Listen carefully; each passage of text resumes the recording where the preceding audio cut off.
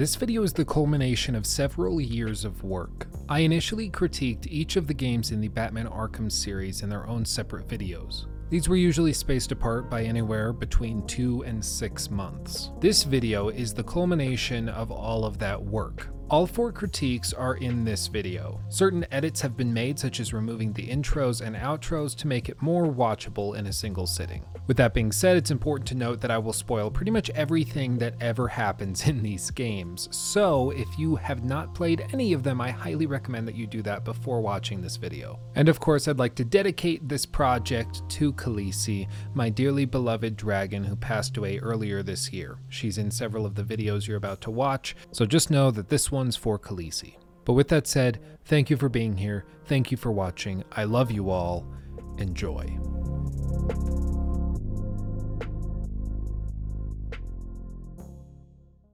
Batman Arkham Asylum launched in 2009 to critical acclaim thanks to its dark and gritty story while implementing fun and engaging gameplay systems, all including and wrapped around a revolutionary combat system that was known as the Free Flow combat system, which games even to this day seek to emulate. It was also one of the best looking games that had ever been released at the time that it launched, thanks to its very efficient and powerful and effective use of the Unreal Engine, the very same engine that was used in the BioShock games, which is why at times they bear a striking resemblance. Now, before we jump into it, I think that I should communicate clearly my standards and what I did when playing the game so that you can understand where I'm coming from when I make the criticisms and statements that I'm about to make. First things first, I played through Batman Arkham Asylum on the hardest difficulty that they would allow, and I recommend that if you are going to go back and play this game yourself, that you would do the same, because at its core, all of these games have a very robust combat system, and if you play it on the harder difficulties, then you get to play it the way that the designer intended. You use all of the abilities, use them in tandem, and you actually feel like a superhero by the end of the game once you've mastered it. You don't rely on lower health bars and handicaps in order to make the game playable for you. You actually have to progress the way that they want you to before you can get to the end. I also primarily focused on the story. I did do some trophy hunting and I did do some of the extra challenges that you unlock along the way. However, it was not a priority for me. Back in the day when this game initially launched, I actually did 100% this game on my dad's old work PC that I was able to play the game on. But for this time around, I didn't feel like it was necessary. Been there, done that. I played through the game on PC and used a mouse and keyboard as my main inputs, and that sounds very random, I'm sure, but I promise you there is a reason I'm telling you that, and we're going to loop back around to it later. But with all of this knowledge in our minds, let's just jump right on into it. Now, the first thing that has to be said when discussing Batman Arkham Asylum, and really any of the Batman Arkham games, is that it's an incredibly gritty Batman retelling. It's not a cartoony retelling. It's not a Tim Burton retelling. This is a dark, grounded, gritty retelling of classic Batman stories with a rock-steady twist on them. And they actually went and hired a man named Paul Dini, who is a staff writer on DC's boards and has experience working with the Batman franchise. So they have people involved in the writing process who know what they're doing and work with Batman extensively, and you can really tell in not just Batman Arkham Asylum, but in all of the games within the franchise.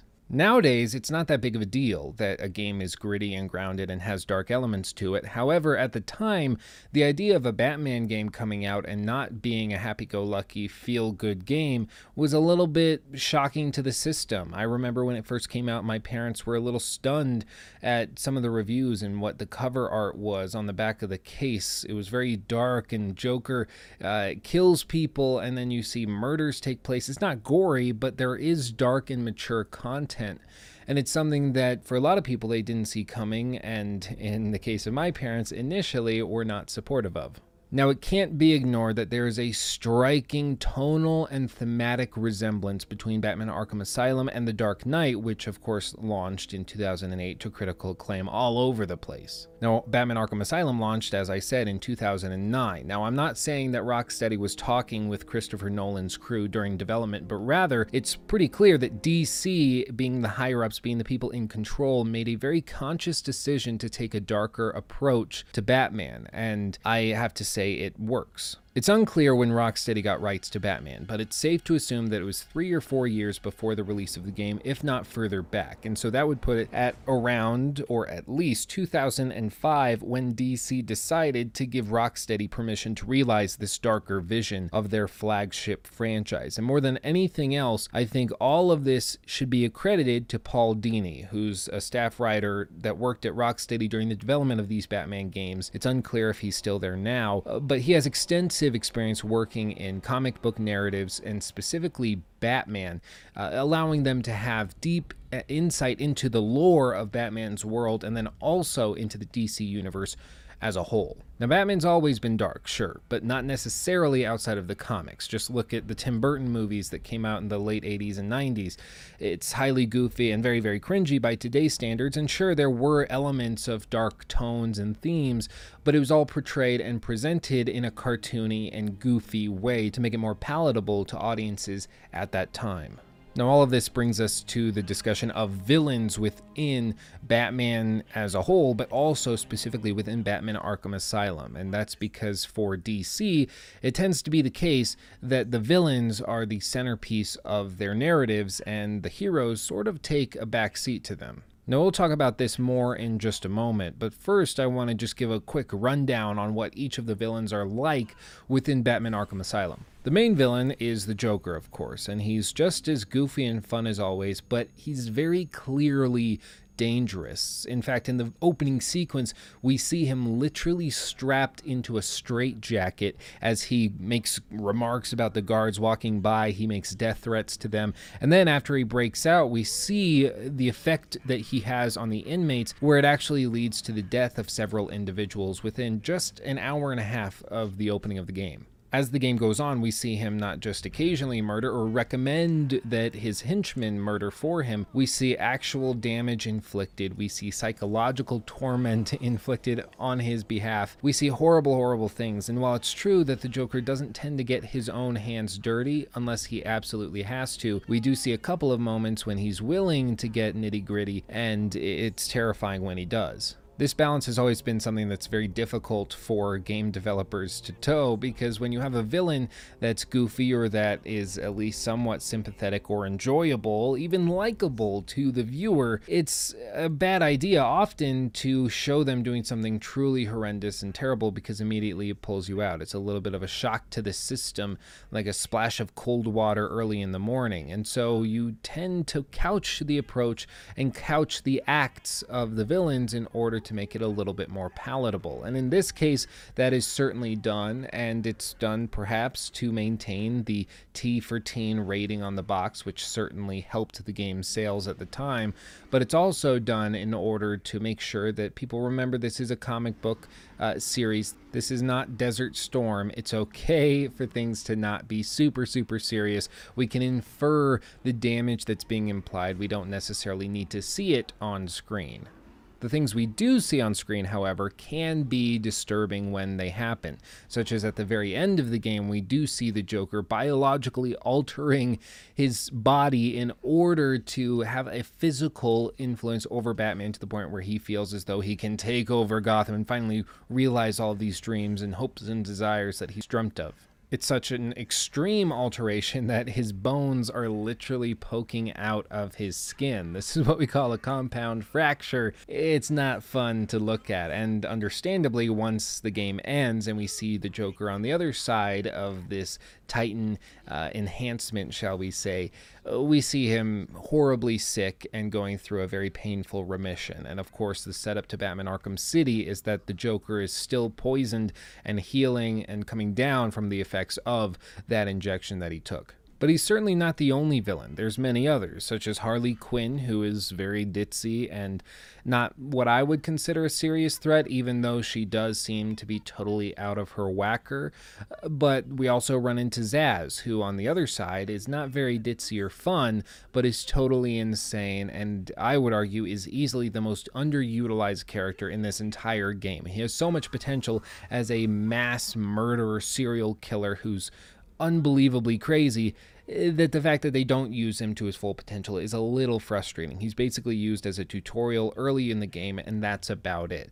Thankfully, they remedied this in the follow-up games, But once again, that's going to be in a future video. If you want to see those follow-up critiques, let me know in the comment section and subscribe so you see when they finally come out. We also have Scarecrow in this game, who actually has a very large presence within the game's story. And this is just me, this is purely my opinion, but Scarecrow seems to me to be easily the most disappointing character in the entirety of the Batman universe, save for some very obscure characters that you probably could dig up on Google.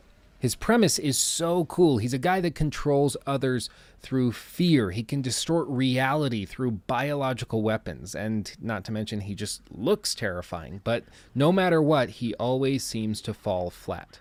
Now, in this game specifically, he never actually does anything really evil. All he does is pokes people with needles. It's implied or inferred that he might kill some people or that the poison gas does kill people, but it's always indirectly. He never is getting his own hands dirty. He's just spraying them with a gas or injecting them with some serum that eventually causes them to distort reality to the point where they effectively kill themselves. It's not the direct evil that we see inferred and implied through the Joker or through other villains within the Batman universe, even people like Poison Ivy or Croc.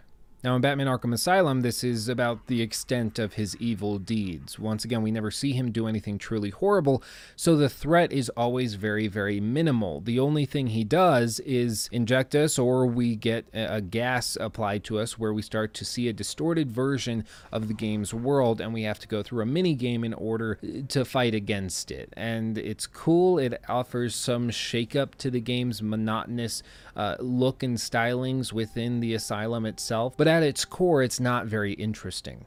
And this is really the frustrating thing with Scarecrow, is that he looks scary, there's potential here, and some of these sequences could have been really, really cool. And in fact, there's one sequence where you go back and you relive your parents' murder, and that actually is well done and was my favorite interaction with Scarecrow, but that's really it. It's not gameplay, it's purely narrative based. Whenever they try to use Scarecrow for a gameplay sequence, it just ends up being sort of bland, and then reskinned enemies come out that look like skeletons, and it's just kind of weird. And the issue at its core is just that whenever you have a character like this, a villain or an NPC that comes along, and you can tell right off the bat the only reason they exist is to break up the monotony, they don't actually have any intrinsic or inherent value, everything just falls apart. The stakes lower and the player mentally checks out because there's no real need for them to be invested. They just need to get through this sequence and move on because they know it's not going to have any overwhelming weight within the story. We also run into Clayface, though very, very briefly and very indirectly, and if you aren't paying attention, you aren't even going to notice that he's here. We run into Killer Croc, and once again, he's a mini boss in a way where we just run through some tunnels and try to avoid him, but it's really a sequence. Once you figure out the gimmick, it's incredibly easy to bypass, and it loses all the stress that I believe was the entire point of putting him in the game to begin with. And then, of course, we have Poison Ivy, who is just as dangerous, creepy, and sexy as ever, but no one actually holds a candle to the Joker. He takes the cake and is, throughout the entire game, the only character you keep waiting to see more of. You desire to see more, to hear more. He really steals the show. And yes, I know that the Riddler is also technically in this game, but I'm not even going to dignify that with a response because he never shows up and all you do is steal his trophies that he leaves out in the open. It's stupid. But all this brings me to the question, why are villains so important, to the point where it seems to be the only focus of the video thus far? And while this is a subpoint, it's nonetheless crucial as a question with regards to not just this game, but all superhero games and stories. The villains are what shape the experience. Now, this first point is probably going to get me in some trouble, but to be honest, I don't really care. DC seems to rely much more on its villains as opposed to its heroes, whereas Marvel, on the other hand, relies on its heroes and much less on the villains. And this is, of course, for the most part. There are exceptions to the rule with both of these, but Batman, being a DC series, always seems to center around the villain. The Joker is always the star of the show, whereas on Marvel side of things, you look at Spider-Man, you look at Guardians of the Galaxy, you look at Thor, you look at Iron Man, whoever you're talking about, they tend to steal the show, and the villain is just sort of a secondary contextual wrapping that they put around it.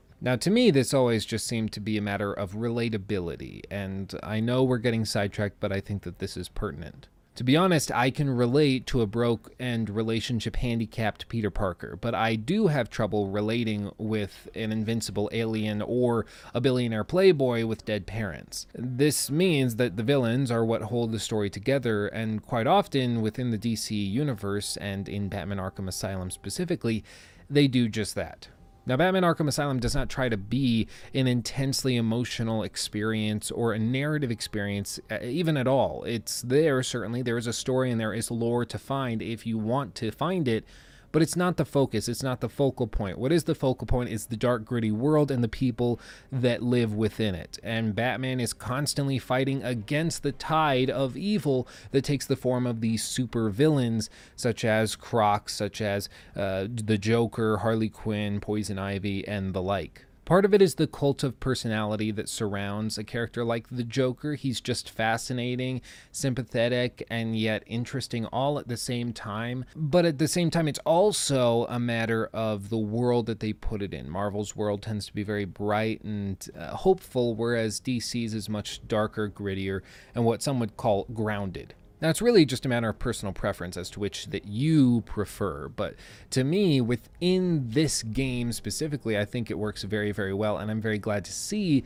that they didn't try to turn the world into something that it wasn't. They embraced what Batman is and was, and it works for the better. And all of this on behalf of Paul Dini, who is the writer that made sure all of this was consistent with the lore and with the world that Batman lives within. So thankfully, Rocksteady approached each of these characters, not just the main villains or the main NPCs, but all of the smaller interactions and the lore within it with a healthy dose of skepticism, and they embrace the danger that these creatures honestly do exhibit, and it allows you to become immersed in the world, which is phenomenal. Now, immersion is not always the end-all be-all in superhero games, because by definition you are already doing things that are far beyond what a normal person is capable of doing. However, it is possible to become immersed if the world that they put you in is believable and consistent with the story that they're telling.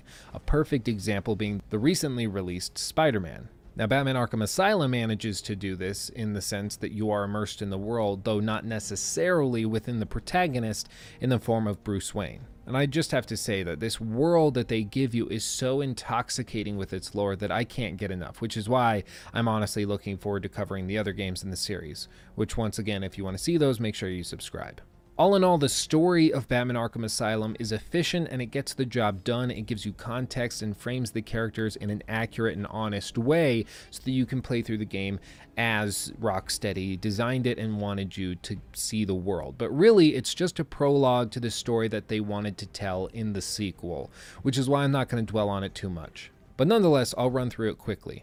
At the opening of the game, we see that Batman has captured the Joker, and later on we find out that it was relatively easy and he didn't put up much of a fight, which allows Batman to feel some sort of skepticism as to whether or not the Joker wanted this to happen or if there's some other plot that's going on, which indeed, as we find out very soon within the game, is exactly the case. Batman takes him to Arkham Asylum to lock him up with the other crazy people that he's captured, and soon after, the Joker breaks out, and we find out that he had planned this all along for months and months and months, and he's been doing all of this so that he can obtain a certain compound known as Titan that one of the scientists has been working on, which in its current state is effectively a biological mutation agent which allows an individual to become horribly mutilated, gaining all sorts of power and abilities that they wouldn't have had before. The game effectively consists of Batman trying to chase down the Joker, beat everyone up, lock them back up in their cages, and eventually trying to obtain the Titan virus before the Joker can use it against the entirety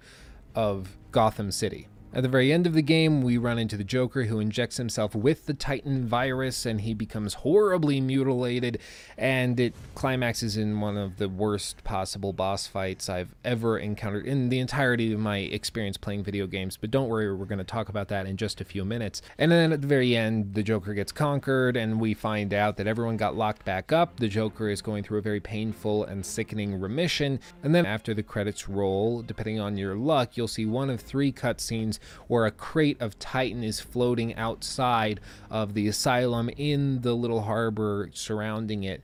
And you will see either Croc, Scarecrow, or Bane grab the crate, implying that there's still Venom out there, and one of these three characters is going to be using it in the follow-up game, which, as you can imagine, is certainly the case. It's a simple story, but effectively all it does is give context and gives the player a reason to explore the world that they give you and to use the combat system that they designed specifically for the game, which is a perfect segue into the gameplay. Now, the gameplay of Batman Arkham Asylum is fairly straightforward and in general is going to break into three basic categories: combat, exploration, and puzzles. And quite often, all of these three categories mix together to create a hybrid system, which allows for certain systems and upgrades that were unlocked for specific uses to be mixed together and used in tandem. Now, we're going to go through each of these individually and talk about how they interact with each other and what they do well and don't do well. And so to begin, let's talk about the combat. Now, the combat within Batman Arkham Asylum breaks into two subcategories, and that effectively is what I'm going to call brute combat, or hand-to-hand. It's basically what happens when you cease to be stealthy, everyone becomes aware of your position, and you're just fist fighting. And then the second subcategory is stealth, and this, as you would imagine, is stealth gameplay where you're trying to avoid being detected, using all of the tools and gadgets at your disposal to dispose of the enemies and brutes that you come across throughout the level. Now, usually the game is going to throw one of these two situations at you. It's going to either ask you to get through a horde of enemies or ask you to stealthily find your way through the level without alerting anybody. And usually it's doing this by having a hostage or some terrible situation where if you are discovered, they're going to enact some sort of catastrophic consequence that will punish you for being discovered. To be honest, it makes sense in the game's world and lore that there would be situations where Batman needs to be very, very stealthy, but where the game really shines is in its brute combat, the hand-to-hand when you're getting messy with it. Now, at the time, the combat system was revolutionary, and it was advertised as a free-flow combat system that's heavily reliant on rhythm and pace, so once you get the hang of it, it becomes very, very easy and almost second nature. It just flows and it makes sense. It's for this reason that I heavily recommend, as I said earlier, you playing through any of these Arkham games on the hardest possible difficulty. It's going to get rid of the notification indicator telling you when an enemy is attacking, so you actually have to read the situation and their body language, and it leads to you playing the game, in my opinion, the best possible way. Now, what's really interesting is if you delve into the development interviews that the developers actually gave around the time of release and shortly after, once they won several Game of the Year awards, it's actually interesting to learn that the combat system within Batman Arkham Asylum was initially pitched and designed as a rhythm minigame, effectively. So there would be music for each of the opponents you're facing. Usually there would only be one or two at a time, and you would have to hit certain inputs on each beat, sometimes an upbeat, sometimes a downbeat, sometimes both.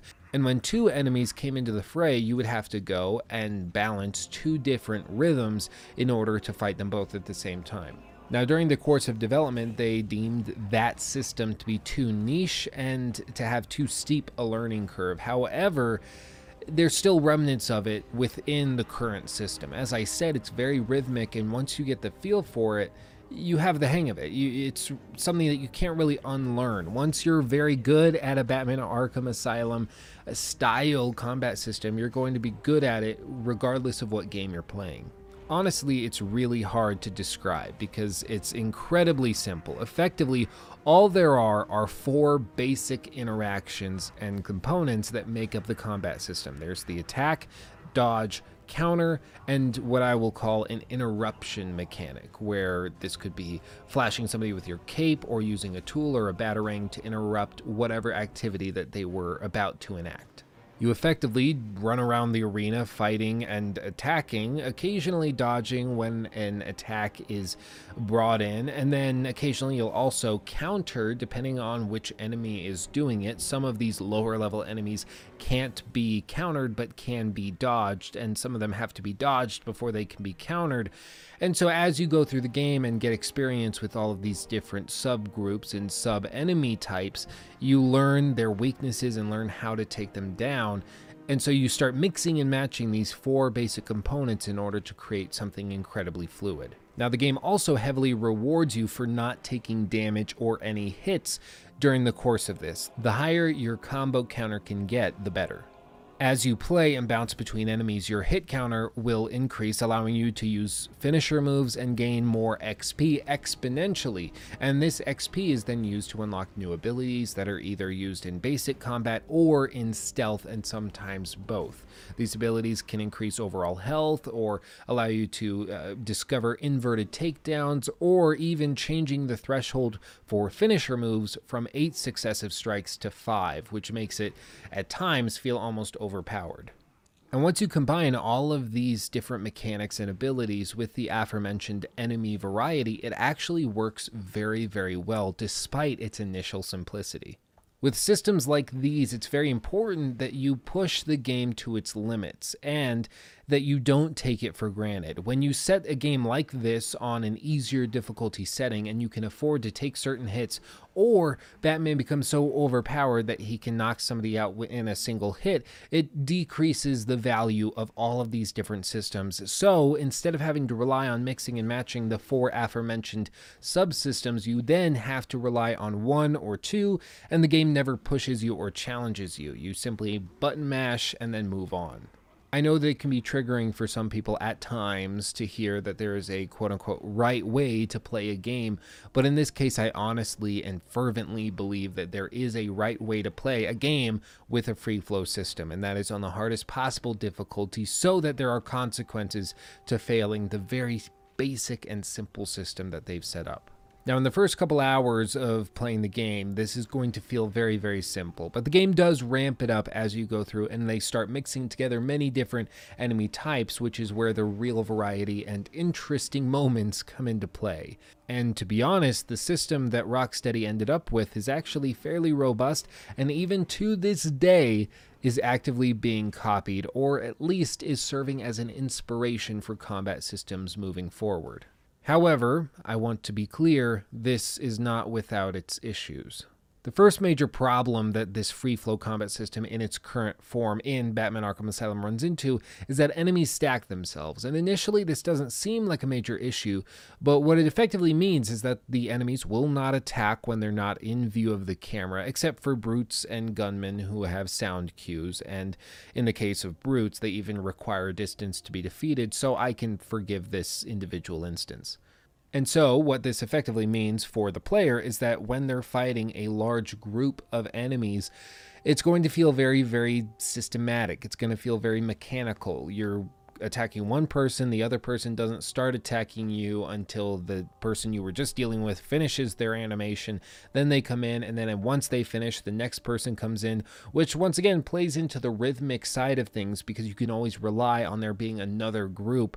And at times when you become overwhelmed, you can counterbalance this by pushing all of the different NPCs away from you so you really spread out the enemies, but at its core it's still going to be a very rhythmic and simple process of when you're near this character they will attack you, when you're far away they'll run towards you so that they can attack you. It's incredibly predictable, so if you're not pushing yourself on the harder difficulty settings, it can feel very, very repetitive. Another issue is that by default, the inputs for counter and aiming and using your tools are actually the same. So for instance, when I am using a rope caster to travel through a hallway, that is typically brought out by holding down trigger, or in the case of PC, the right mouse button. And in the case of combat, what's actually going to happen is when you want to counter, you're expected to tap this same button, this right mouse button. And what that means is that occasionally you're going to be fighting a large horde of enemies and you're going to try to go in for a counter, but instead Batman is going to pull up the rope caster and take a shot, which can ruin a large combo and even ruin the entire sequence, meaning that you have to start over from a checkpoint. It's incredibly frustrating, and it's true, it can be rerouted in the menu settings, but by default this is what's set up when the game ships, and so I feel as though it's fair to criticize. On console, when you're playing on a controller, this is not really an issue because, of course, you're dealing with square and triangle or X and Y, and so you never have this overlap in the same way that you have on PC. But on PC, it, even to this day, is an issue that I suggest you go into the menus when you first open the game and remedy. The game also has times when it doesn't feel the most responsive. In general, it's very, very snippy and it works quite well, but there are times, especially when there's large numbers of enemies on screen, where counters don't register properly, when dodges don't register properly, when you dodge at slightly an off angle and so a brute runs into you, causing you to stagger and take damage.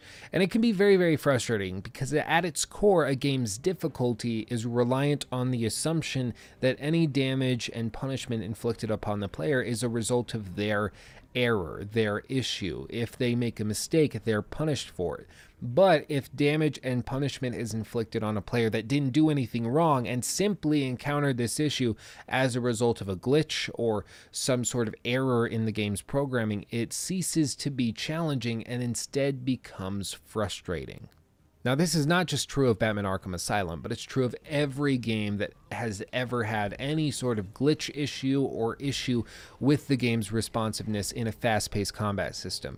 When you make a mistake, you should be punished for it, especially on high difficulty settings. But when you're playing through the game and you're doing a phenomenal job, and then you still get punished because the game simply decided to screw you over, that ceases to be fun. Now, all of this said, I really enjoy the free flow combat system that Rocksteady introduced with Batman Arkham Asylum. At the time, it was mind-boggling that a system like this could be running as well as it did on consoles and on PC, even on Macs. But it certainly is the first generation of this technology, and at the time we were blown away by it, but looking back on it now, we can certainly see where Rocksteady was able to improve it moving forward in the franchise. Now, as for stealth, this is actually a very important element of the game's design, and effectively it's to shake up the basic combat system, which certainly is fulfilling, but it does get monotonous at times. So with these stealth sequences, it also serves the narrative in the sense that Batman would not always be in need of just bashing people's heads in. At times, he would need to take a more careful approach, and these stealth sequences serve that very purpose. It's in these sequences that we actually use the tools that Batman has on his utility belt. Things like proximity mines, things like attraction collars, and all of these different things that you can use in order to lure certain enemies away from locations, take them out stealthily, and then move on to their buddies.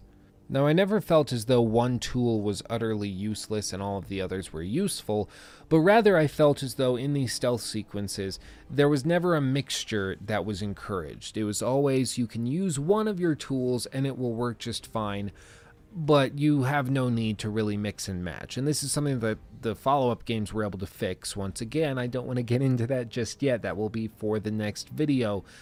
But it is nonetheless interesting to see that the foundation was laid, the groundwork was laid in this game, but they just didn't have enough time, or they didn't delve into it enough to really polish out the system.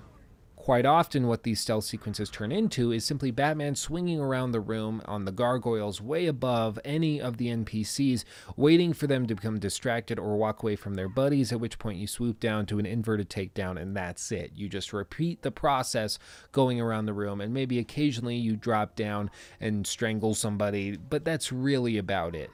Later in the game, they do challenge you and they do blow up some of the gargoyles so you can't use them and you have to stay stationary. This was really exciting when I came across it the first time, and even still, it's probably my favorite stealth sequence in the entirety of the game, just because it shakes it up and forces you to think in a different way.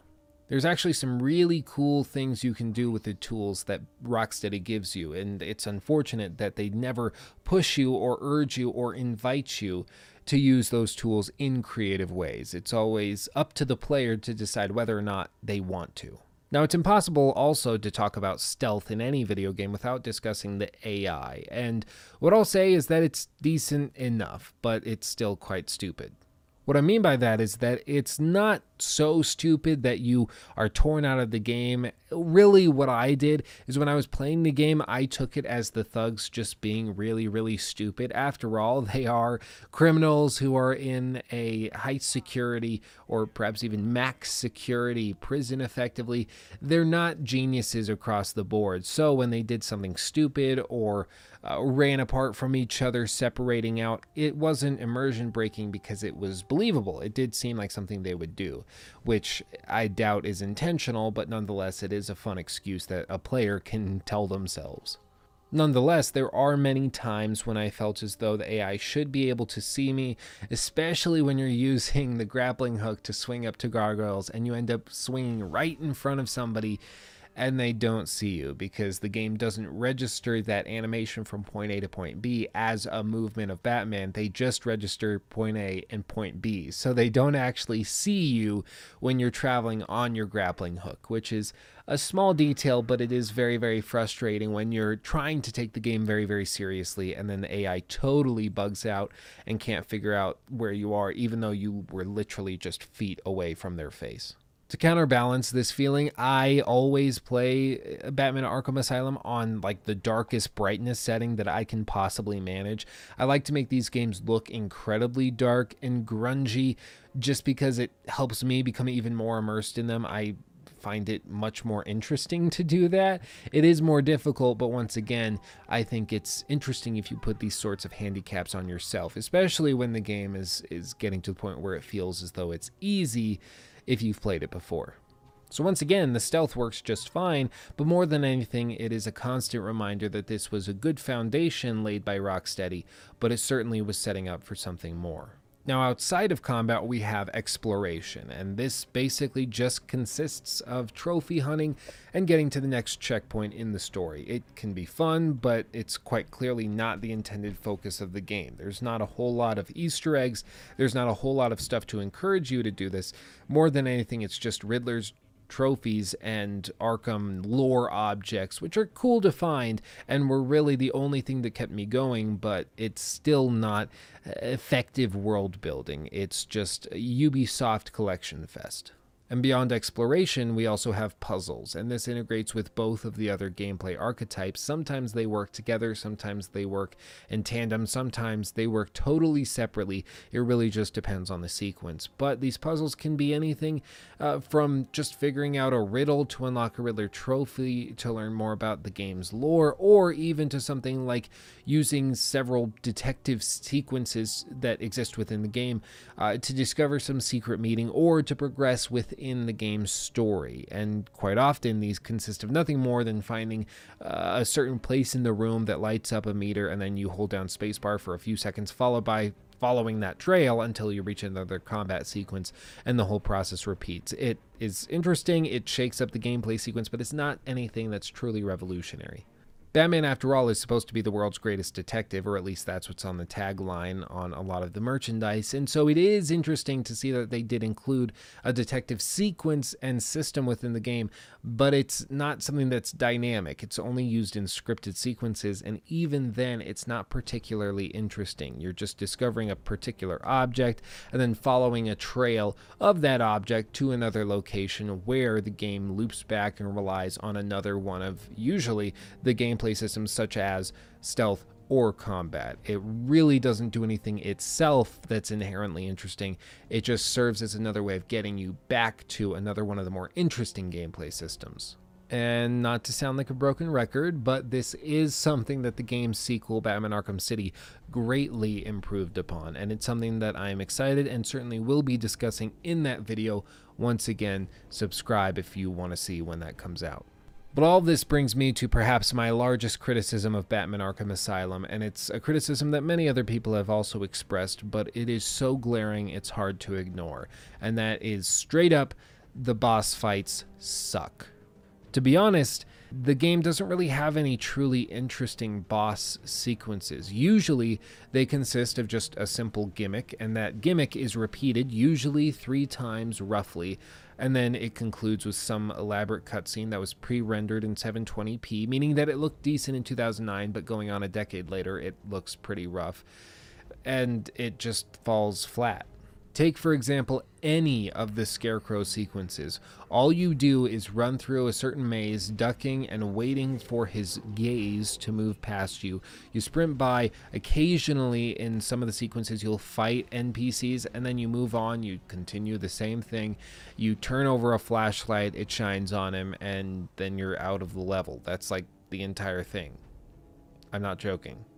Or with Bane, he's effectively just a really big version of some of the other enemies that you've been playing against, and then they mix in a bunch of smaller enemies to make it more interesting, or at least more chaotic at the same time.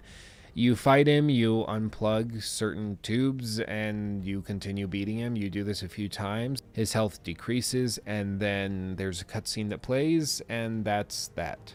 Or Killer Croc, where you go into the sewers and you find him in order to collect a certain substance that you need later on in the game, and you're trying to keep your volume levels at a certain level so that you don't call attention to your location. But it doesn't matter. No matter how quiet you are, Killer Croc is still going to find you, and no matter how loud you are, the result will be the same. He pops up out of the water and runs at you from a fairly far distance, giving you plenty of time to quick throw a batarang or to straight up aim yourself, holding down either trigger or the right mouse button, throwing it right at him. He takes the hit, falls back in the water, and then you continue on your way. It's actually incredibly dull once you figure out the gimmick. There's no threat anymore, and all of the stakes disappear. And perhaps the most egregious example is the final boss fight with the Joker, which is absolutely a joke. And I understand that's a pun, that was intentional, but it's legitimate. It's like a total joke. I honestly don't know how they got this game to release with a final boss fight this bad. All it is a fight that consists of 3 phases, which rely on the Joker falling on his overly long fingernails after he's injected himself with Titan, and then those fingernails get stuck on a wood plank in front of him just long enough for Batman to beat the crap out of him and lose a third of his health. And then he jumps back up, turns his back to you while you fight minor enemies, and then you pull him back down, and the same thing happens. Like, I'm not kidding. This happens 3 times. It's a total joke. I can't make this up. Especially with the visual element that was here with the Joker's disgusting, hideous look and all of the other bosses that you've come across. I was expecting there to be some sort of super climactic and amazing boss fight where all of the enemies come back together. You fight a sequence with Croc, and then you go up against Scarecrow, then you go up against Poison Ivy, then you go up against Harley, then you go up against each of them, climaxing with the Joker himself in an epic boss fight. But instead, they rely on the same laurels. They throw a bunch of smaller level enemies at you while the Joker does his little thing, and then the gimmick comes back into play. You do that 3 times, and then the game is over.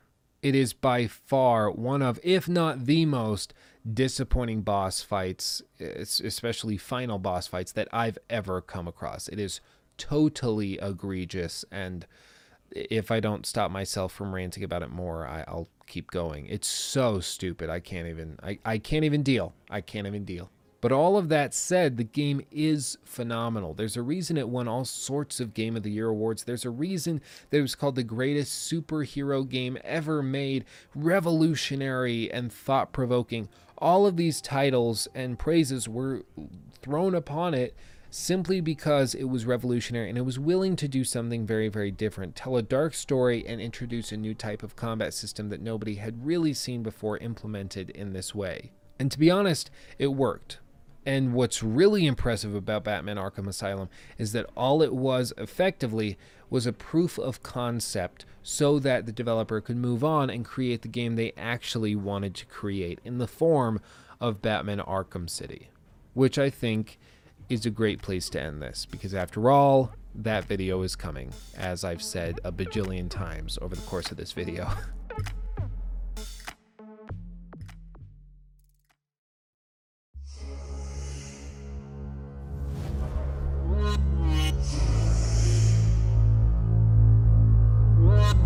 Even though it likely doesn't need to be said, Batman Arkham City basically improves on every single element of Batman Arkham Asylum, everything from the combat to the open world to the main story and the side quests, and even the traversal system. And most impressively to me is the fact that this game feels as though it could be played right after Batman Arkham Asylum without any sort of jolt. What I mean by that is that all of the gameplay mechanics carry over, so you start where you left off at the end of the first game. Rocksteady didn't take away any gameplay mechanics and force you to relearn them like some games do. Instead, they left you right where you were before and allow you to develop the character beyond that point. For people who didn't play the first game, it feels as though it's just a continuation of a story that has been ongoing since Batman was created, and for those of us who played the first game, it feels like a very fluid experience that's interconnected.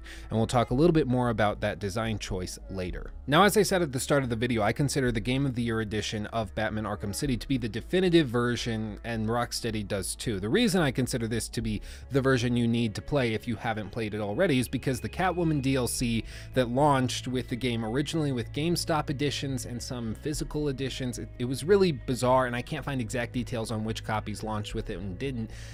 You need to play through the Catwoman sections. There's entire areas that are specifically designed for Catwoman. She has her own moveset entirely, own combat system. It's phenomenal, and if you haven't experienced it, pause the video, go do that. I promise you won't be disappointed. Like, while I was scripting and getting this video ready, I showed my roommate clips of me playing Batman Arkham City that I was going to be using in the video, and he saw the Catwoman sections and had no idea that was a thing, because when the game came out, he played it, it launched, and I guess he didn't get the edition that had the Catwoman sections, so he just never experienced it. And if the game were coming out now, I would talk about how exclusivity deals like this are a bad thing and bad for the industry, but you know what? It's so long ago. This game launched in 2011. It's not really worth anybody's time to do that. Rocksteady's moved on, and so instead we're just going to say that the Game of the Year edition that includes these segments is the definitive edition, and that's what we're going to be critiquing. Now, Batman Arkham City takes place roughly 1 year after the events of the first game. Quincy Sharp, the dude who ran Arkham Asylum, took full credit for the prevention of the Joker's escape and basically everything that Batman did during the first game. And then he used this new cachet to campaign, eventually becoming mayor of all of Gotham. Now, having seen the shortcomings of the asylum firsthand, he then ordered the closure of the asylum and of Blackgate Penitentiary as well. He then has the city government buy all of the slums of the city in one district and then convert them all into a mega prison wherein the prisoners are basically allowed to go and do whatever they want. Now, I don't think you need me to explain to you how that makes no sense for a city government to do, but you know, we'll circle back to it. Now, once this was done, a guy by the name of Hugo Strange was put in place as the head honcho of the new asylum, which was deemed Arkham City. As far as we know at the beginning of the game, he was basically put in charge of this area and ordered to prevent escapes and maintain a rough balance within the prison without interfering too much and disturbing the general zeitgeist of the community. You know you're a YouTuber who's desperate to sound intelligent when you use the word zeitgeist in a video game review. Now, eventually you find out that Strange manipulated Sharp into doing all of this for his own reasons. These reasons being that Ra's al Ghul teamed up with Strange in order to eliminate the prisoners once and for all, purifying the city of all of these terrible criminals, a plan that they codenamed Protocol 10. Now, of course, all of this is highly condensed, but we're going to talk a little bit more about the details of it in a second. But first, I want to stress how much the idea of Arkham City doesn't actually make any sense at all. Firstly, this is prime real estate. It's in the heart of Gotham City. You can see the other buildings just on the other side of the wall. Why did they buy this out as a prison instead of just buying it out, renovating it, and then perhaps using some of the proceeds that they garnered after the fact to buy a cheap plot of land far outside of town away from civilization and put the prisoners there? Furthermore, if Quincy Sharp was arguing to the city council, for instance, that the asylum and Blackgate Penitentiary were out of date and were dilapidated to the point where they could no longer fulfill their obligations to society and to the prisoners, why wouldn't he just have all of those detention centers renovated at a cost that would surely be far, far less than buying out a huge section of the city, building giant walls around it, and then hiring armed guards to patrol the border to make sure nobody gets out? I mean, not to mention that this also has to have a hugely negative impact on the tourist value of the city. I mean, are we just going to ignore that? Didn't think so. Tourism. Smart. Now, I understand that the Asylum left much to be desired. In fact, the entire first game basically serves to prove to the player that the Asylum is out of date, is old, dilapidated, breaking down, and is incapable of serving its purpose. But we didn't get to see any issues with Blackgate. Sure, we hear rumblings about it in the first game and how it clearly isn't as inescapable as previously believed, but surely it isn't better than just throwing everyone into a giant district of Gotham with a huge wall around the edge. And yes, Sharp was being manipulated when he did this, but how in the hell did he get the city council to go for this? I mean, let's just say that they all got paid off or convinced or both. This would be literal career suicide for anybody to become involved with, especially because it seems that the new mayor is a literal dictator. In the opening scene of the game, Bruce Wayne is announcing a new political campaign to close Arkham City down. Watch. In a few moments, Bruce Wayne will be live on stage to explain his sudden interest in Gotham politics. The infamous Playboy millionaire has never been one to... It's billionaire, Vicky. Millionaires are so last year.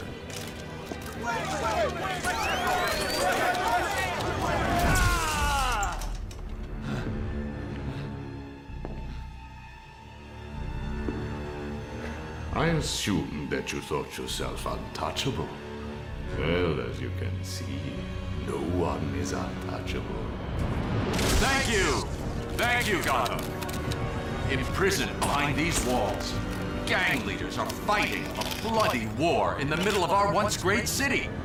Every inmate from Arkham Asylum and Blackgate Prison has been relocated to this facility. How can this be safe for the people of Gotham? Shut Arkham City down. It's out of control. Shut it down. By the end of tonight, I will be a hero, just like you. Batman. Today, I'm starting the campaign to close Arkham City and make Gotham safe again. Remember, Wayne is the priority target. Surround him! Hands in the air, Wayne. We have Wayne. Target secured. He's literally kidnapped at gunpoint while reporters stand feet away. Now, I get it. It's supposed to be a dark and gritty world wherein corruption is rampant and backhanded political moves are the norm. However, this isn't backhanded. This is a full frontal assault. I mean, why couldn't Strange have just let Wayne finish his speech and then get ushered into a limo that Strange's Tiger security forces had taken over, or put sleeping gas in, make him pass out, and then capture him that way? Why did they have to do it in such a public and visible way? I suppose you can make the argument that Strange was trying to make an example of Bruce Wayne for speaking up against the Asylum, therefore kidnapping him in a very, very public way. But it seems as though, pragmatically, that is far and away the worst possible way of doing this. As with all shady political dealings, the most important element is plausible deniability.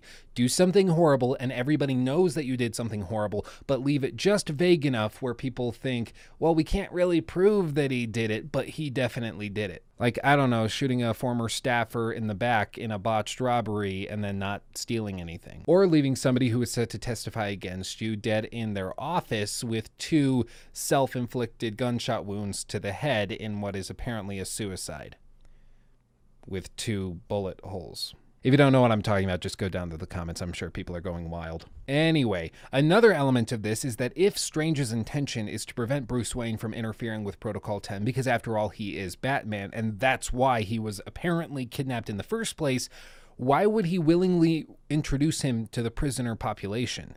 He knows he's Batman and will likely get out and do his own thing instantly, in which case, why bother capturing him in the first place? Which takes us all the way back to the theory that perhaps this was just a show of force and a demonstration to the public that you don't mess or criticize with Arkham City.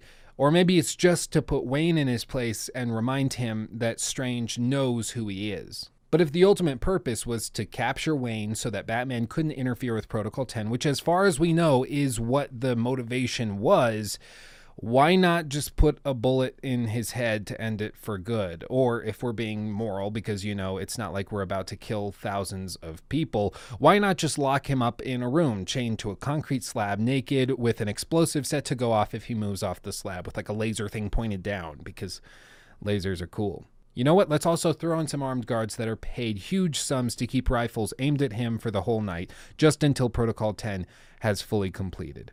Seriously, it's not that hard. I should be a supervillain. But as with a lot of these types of things when it comes to superheroes and comic book stories and video games in general, the best excuse and explanation of these things is just to say, it's just a game. It doesn't have to make sense. We're setting the stage for a fun gameplay experience that ties into a narrative that motivates that gameplay experience. And it doesn't need to make perfect sense or to be the next Citizen Kane. It's okay to have some holes here and there. If anything, it adds flavor and humanity. And before you comment, yes, I know that sentence barely made any sense at all. Water.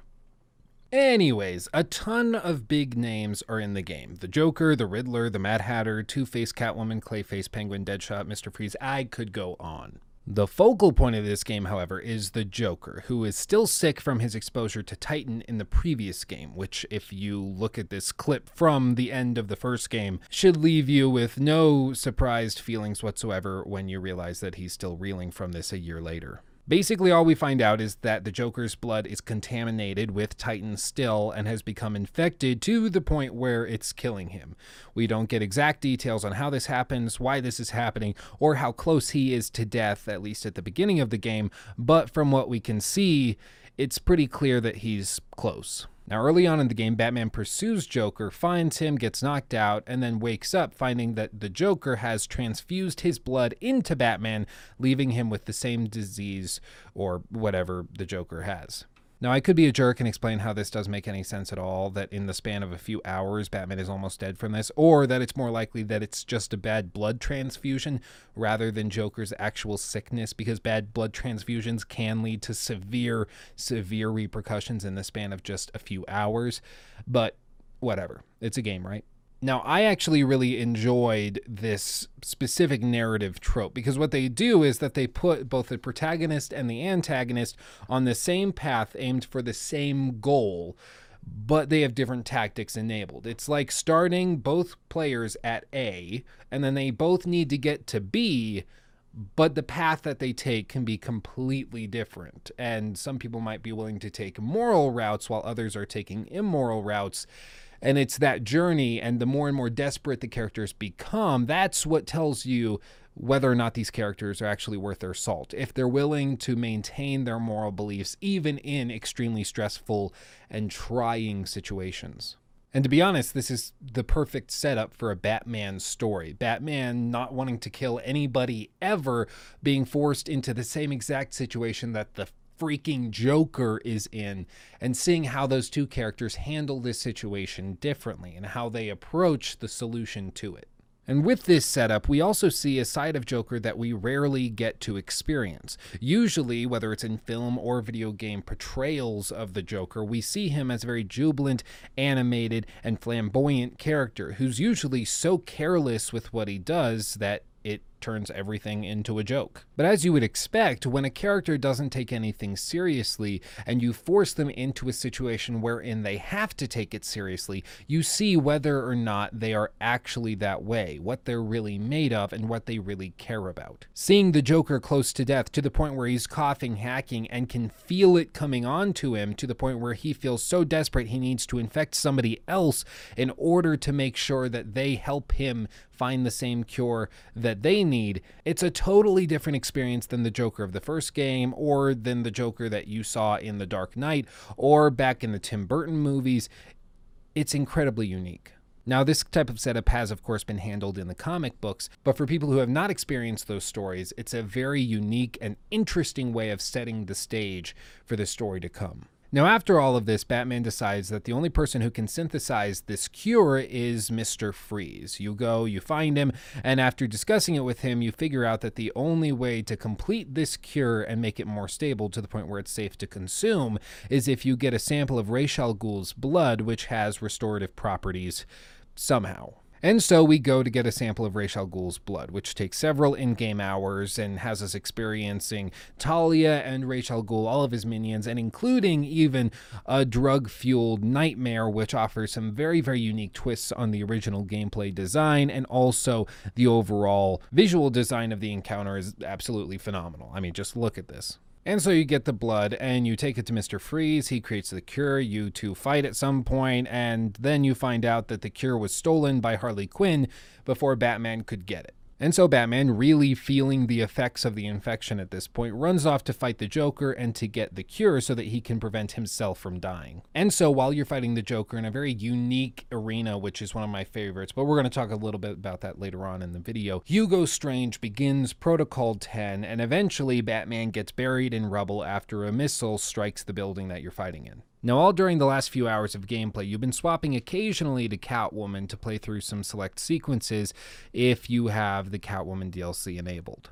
Most of it's not too crazy important. You interact with Two-Face, then you interact with Poison Ivy. It's fun little cameos, but nothing too crazy. But at this point, after Batman's been buried in the rubble, you play as Catwoman running off to a vault where you can get some precious somethings they never really tell you. You collect them, and then the player is faced with a choice. The only choice of this kind that you experience really in the whole game, where Catwoman is faced with a choice between leaving Arkham City and starting a new life that she always wanted with whatever this new fortune will bring her, or going and helping Batman, leaving behind her own selfish interests, at least for a little while. Now, because curiosity never kills cats, I decided to be curious and try going out the door where it would serve my own selfish intentions, leaving Batman on his own, just to see what would happen. And basically what happens is that she walks up the stairs, and then this little ditty plays.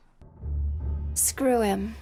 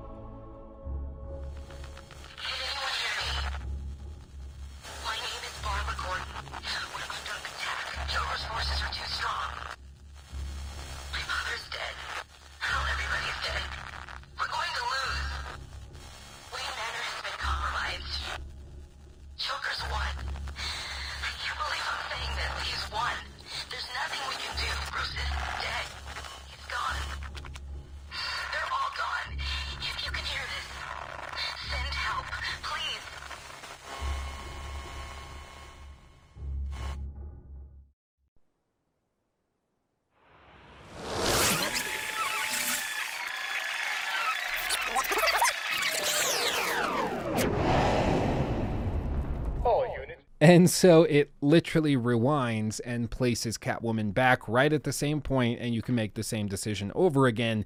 And you can do that as many times as you want. It'll just keep rewinding you and putting you back there. But I thought a fun little detail of this was something I found in an interview that one of the developers gave, wherein he explains that this option was just thrown out at a developer meeting while they were working on the game in this particular section. And originally you weren't going to have the choice. She was going to set the bags down and then the cutscene would continue playing while she runs off to save Batman.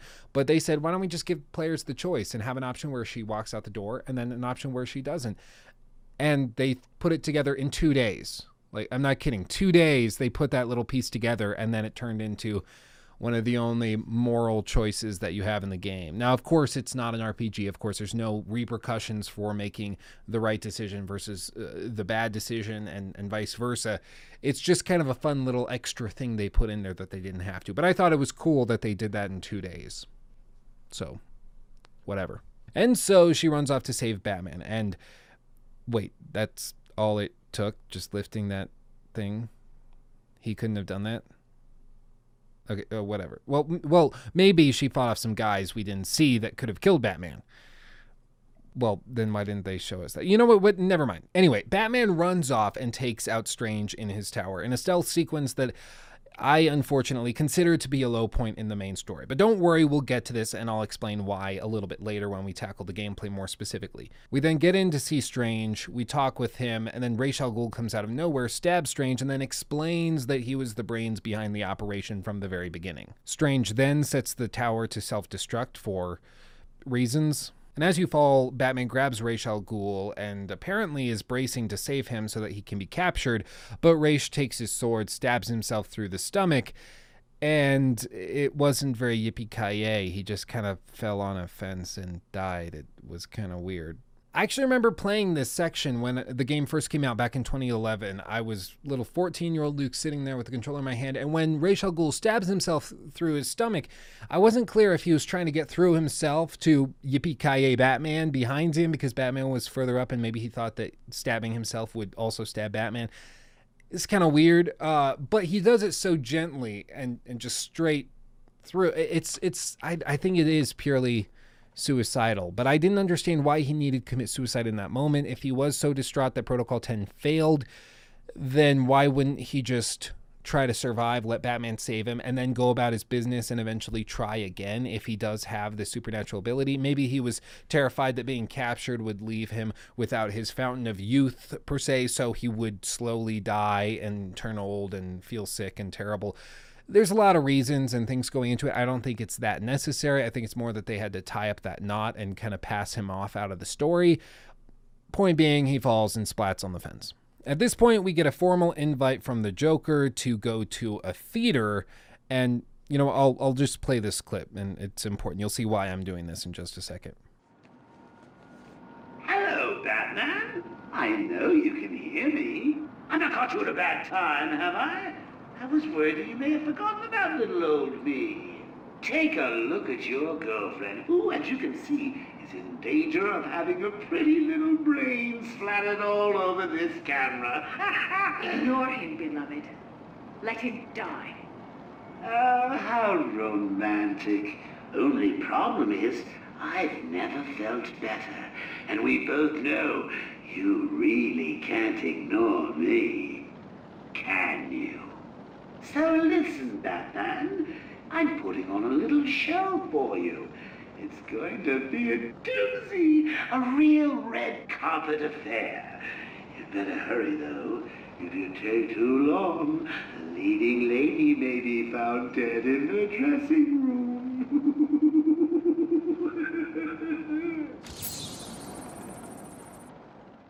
The prompt reads, quote, "Get the cure from Joker and stop him from becoming immortal." Stop him from being immortal. Immoral, guys. Don't be immoral. Stop him from becoming immortal. That's what I meant to say. Now, my problem with this is that in the video clip that we just played, the Joker never says outright that he's going to become immortal. He just says that he's going to put on a show for Batman and Talia.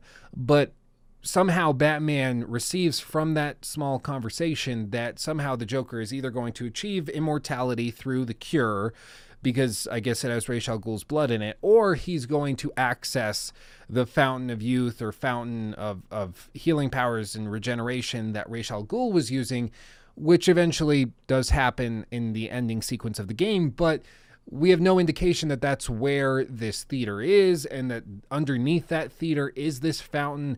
It's never clearly specified. So to me, it just seems like a little detail where they just said, yeah, stop him from becoming immortal to raise the stakes, but he never said that he was, you get what I mean. And so we get in after taking out some snipers, we step into the theater, the Joker demands the cure. Batman's a bit confused because, as we said earlier, he still thinks that Harley has the cure after she stole it from Mr. Freeze's workshop, but then Talia stabs the Joker in the back, seemingly killing him. Now, I want to stress, literally no one who played the game when it first came out believed that this was actually the death of the Joker. They saw some sort of plot twist coming, because you don't kill off one of the most significant comic book characters in all of gaming in this way. But I think it's also important to stress that gamers going into this game knew that the Joker was likely going to be killed off in some way, shape, or form, likely near the end of the title, because Mark Hamill, the guy that voiced the Joker, had said that this was going to be his last time playing the Joker. And it just seemed wrong after Mark Hamill played the role for, at this point, I believe it was decades. It just seemed wrong to continue the Joker in this series without him and to hire Troy Baker to come in and do it in his place. It just seemed wrong. So people assumed that this was likely going to cause some end to the Joker storyline, but nobody knew how exactly that was going to happen. But I guess the point is, anecdotally, no one that I know actually believed this fake out. They knew that the Joker was likely going to die, but people just couldn't believe that the Joker would do it in this way, especially because this little moment doesn't last for very long at all. Watch. Harley Quinn stole it for him. I took it back. It's over. Surprise! Mr. J, you look perfect. Ring, ring. So how do you keep a secret from the world's greatest detective? Well, do you know? You stick it right in front of him, right under his long, pointy nose, and wait. Joker wants you to think he's sick. Then wham! Gotcha. You fell for the old fake Joker gag, Batman. Talia! Oh. I'm sorry, beloved. I didn't know. Encore! More! Bravo! It wasn't never you. Not always. Well, sometimes.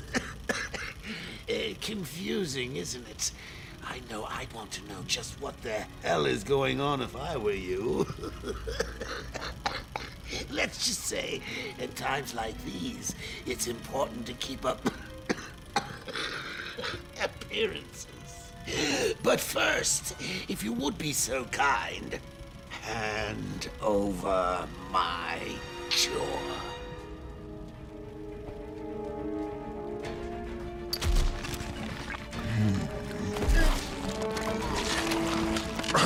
Ladies and gentlemen, for one night only, standing in for yours truly, and doing a damn fine job of it, I give you Clayface. You weren't even supposed to be in here, Carlo. Why sign up with Joker? The role of a lifetime! Now, I'll let this plot twist speak for itself because I think its success is highly contingent on the player that's experiencing it. So I want to hear your thoughts on this plot twist down in the comment section below. What did you think of it when you first experienced it? Did you see it coming? Did you know that this was going to happen after some of the seeds that they planted earlier in the story? For me personally, I thought that they handled this very, very delicately. I thought that all of the little hints they dropped throughout the story that are recapped in that flashback you just saw were handled very, very well and weren't clear in pointing this out.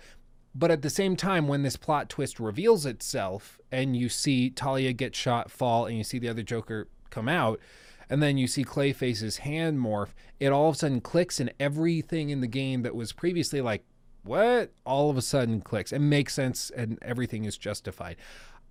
I absolutely love it. But once again, there is a bit of nostalgic bias for me. To be straight up, like I was 14 when I first played this game. So for me to say that 14-year-old Luke was surprised by this plot twist doesn't mean a lot if you were like 25 and had a PhD when you played this. It might have been seen from a mile away for you. But that's why I'm interested in your comments, so make sure to leave them. I will be reading them. Now, one last thing about this plot twist that I want to stress, and it's something that I just found while I was researching for this video. I had no idea this was a thing before this. The background for Clayface. In the clip that you just saw, he says, "The role of a lifetime!" The role of a lifetime. So I decided to look into the background of Clayface. And as the Batman fanatics among you know, Clayface in this current rendition and form started in Detective Comics number 40 back in 1940 as a character named Basil Carlo, who was a B-list actor who then goes crazy and insane when he finds out that a horror movie that he previously starred in was going to be remade without him. Of course, a bunch of stuff happens, and then he goes insane, gets dressed up, pretends to be other people, and eventually he goes and is able to synthesize with another character to get the sort of transformative powers that you see in this current form of Clayface. But at his core, Clayface is a failed actor. He's like a B-list actor who takes himself too seriously, and I thought that that was such a clever and unique and interesting way of tackling this fake out and plot twist, because it plays into the Joker's insecurities of being sick and seemingly powerless. And then it also plays into the insecurities of Clayface, where he just wants a big role, the role of a lifetime, and he's offered it by the Joker to play this insane maniac. It's just so cool to me. But with all of that said, you fight Clayface in one of my favorite boss fights of the whole game, visually and in terms of gameplay.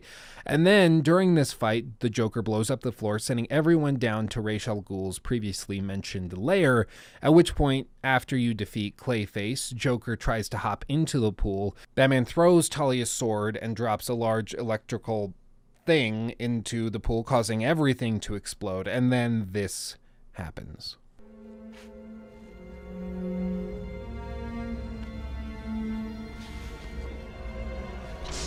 Quick! The cure! What are you waiting for? Come on! I killed your girlfriend, poisoned Gotham and hell. It's not even breakfast. But so what? We all know you'll save me. Every decision you've ever made ends with death and misery. People die. I stop you. You'll just break out and do it again. Think of it as a running gag. No!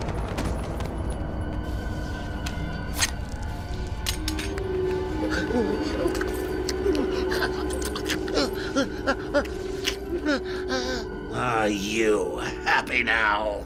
Do you want to know something funny? Even after everything you've done, I would have saved you.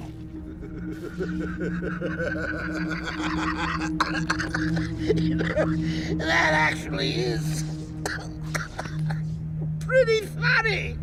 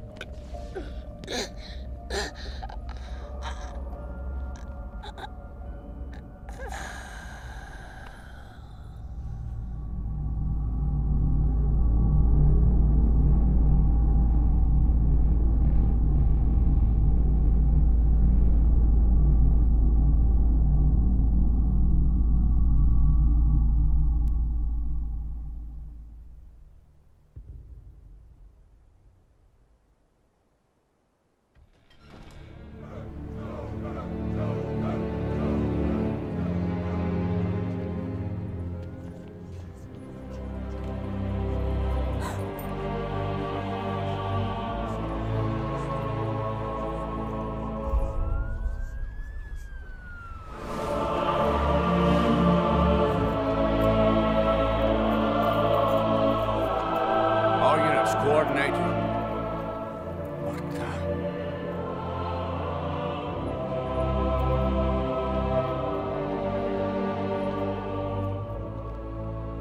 What the hell happened in there? Batman! What happened?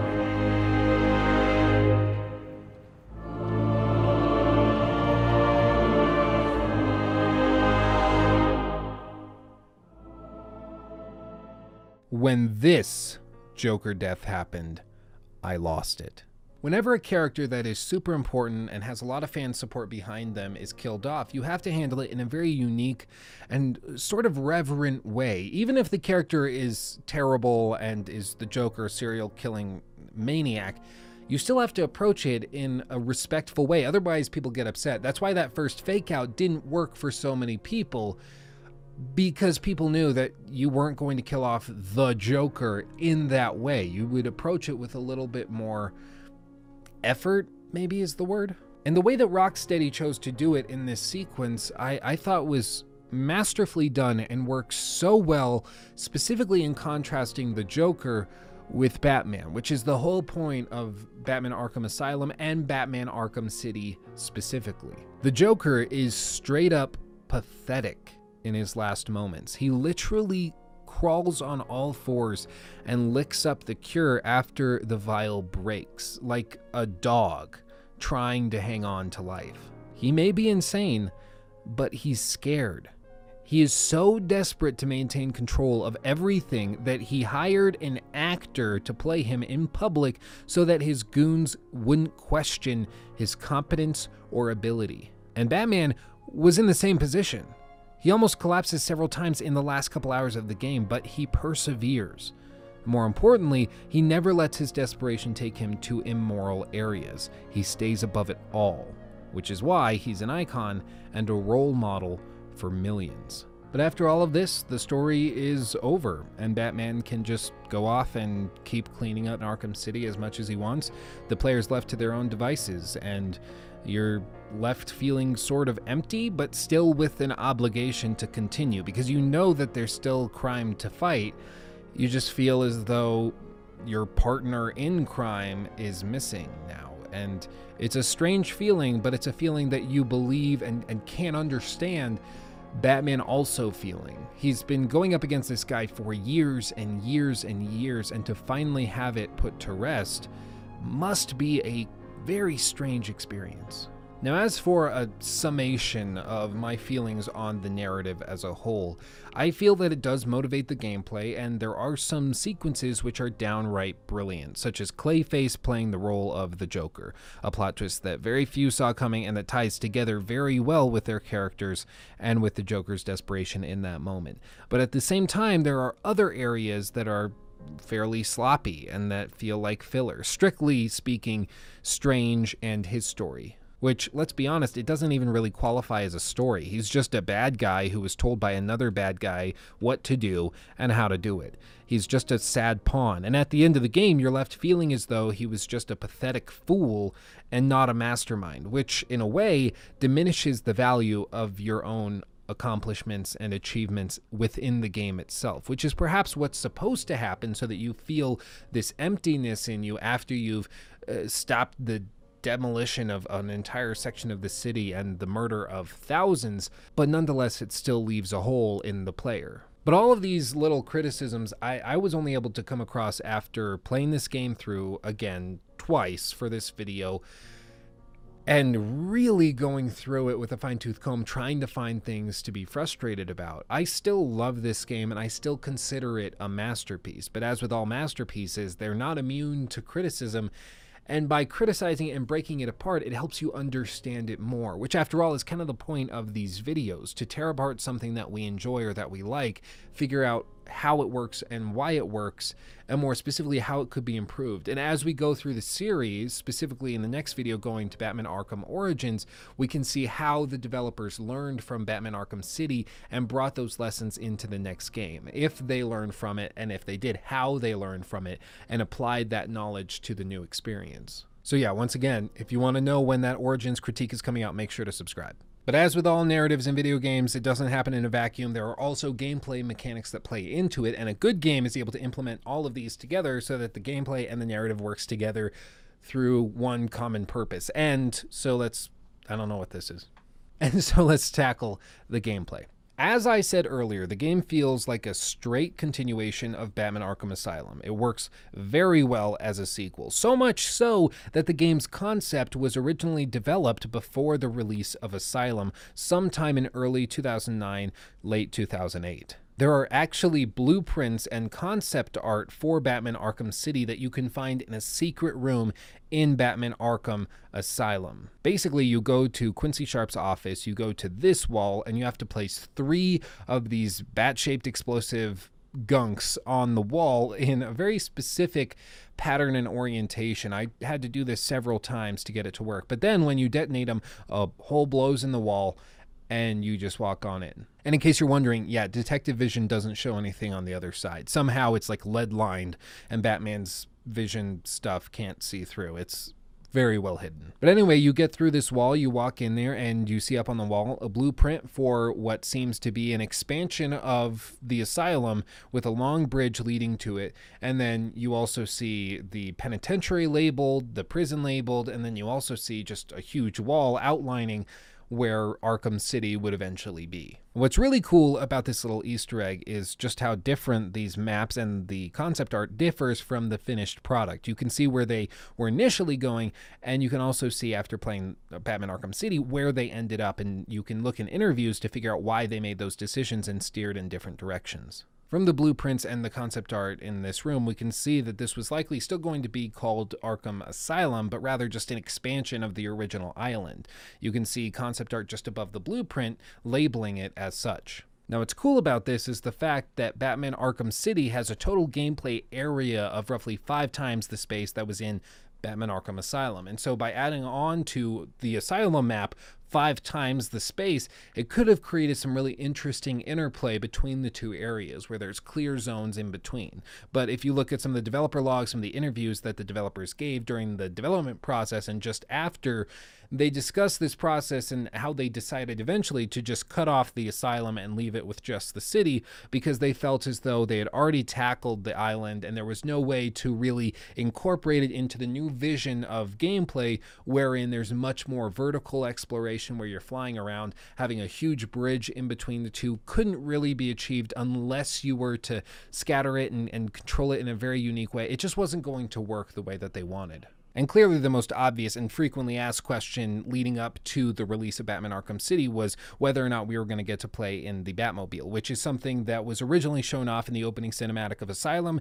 And it seems as though if there was ever a time to use the Batmobile, it was going to be in Batman Arkham City, because it's a city and there would seemingly be a lot of space. But don't worry, we're going to talk about that. And I actually have a quote from a developer just a second. But from the developer interviews that I've read, the most clearly stated reason for why they cut Asylum out of the original concept for Batman Arkham City was strictly because they had already gone there, and that navigation, once they had started to see the prototype of the gliding and grapple hook mechanic in play, they realized that to go back to Asylum couldn't be done without it feeling as though it was weighing down the overall experience. Because if they wanted to implement that island original concept into the new Arkham City, they would have to completely redesign it with a much more vertical design. And at that point, it's not Arkham Asylum anymore, at least as we had just seen it 2 years before in their first game. But beyond this, we also have new tools at our disposal, such as freeze grenades, the REC gun, which stands for remote electrical charge, and the disruptor, which disables guns and explosives. And all of these things help you to create a very dynamic gameplay experience while feeling uniquely Batman. And one of the best things about these tools is that they can implement so well into combat. Some players will use them extensively, others will barely touch them at all, except for when absolutely necessary. The game occasionally tries to remind the player that they should be using these tools in combat, the most clear example being the fight with Mr. Freeze, where you have to use your REC gun to pull him towards you, and you have to use all of these different tactics in order to take him down, because he learns every time that you use one of these methods on him. But the game is not afraid to just let the player do what they feel is best and play the way that they want to. I, for one, don't tend to use a lot of these tools when I am going through the combat sequences. I tend to focus purely on building up the combo counter, raising XP points, and then building up my armor and overall damage resistance. Now, from the interviews, we can learn that they had a lot of other tools that were initially implemented into the game that were eventually cut out because they didn't feel honest to the character of Batman. And this brings us to the idea of the Batmobile, which wasn't used because, quote, it ain't a driving game. This and the following quote comes from Dax Jin, who was the marketing game manager over at Rocksteady Games leading up to the release of Batman Arkham City. He went on to say, quote, "You've seen the work we put into the gliding system, and that works just fine for moving the character around the city. Also, lots of the streets in Arkham City are filled with rubble and craters, so the Batmobile wouldn't be the best mode of transport. It wouldn't make for very fun driving, even if we put the Batmobile in the game." In all seriousness, though, the moment you put Batman in a car, it becomes an entirely different kind of game. So there are no vehicles in the game whatsoever. End quote. Now, of course, I haven't talked about Batman Arkham Knight yet, which is a video that's going to be coming down the road. Again, subscribe if you want to eventually see that one.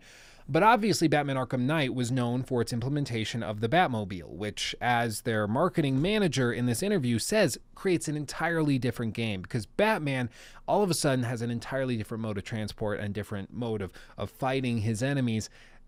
And it's just different. It just changes everything. And I think it was the right choice, to be perfectly honest, to steer clear of the Batmobile and focus purely on Batman and traversing the way you would expect and think Batman traverses in his day-to-day life.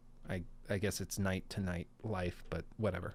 Now this brings us to stealth, and in my opinion, the most important discussion when it comes to Batman Arkham City's gameplay. Of course, I'm talking about detective vision.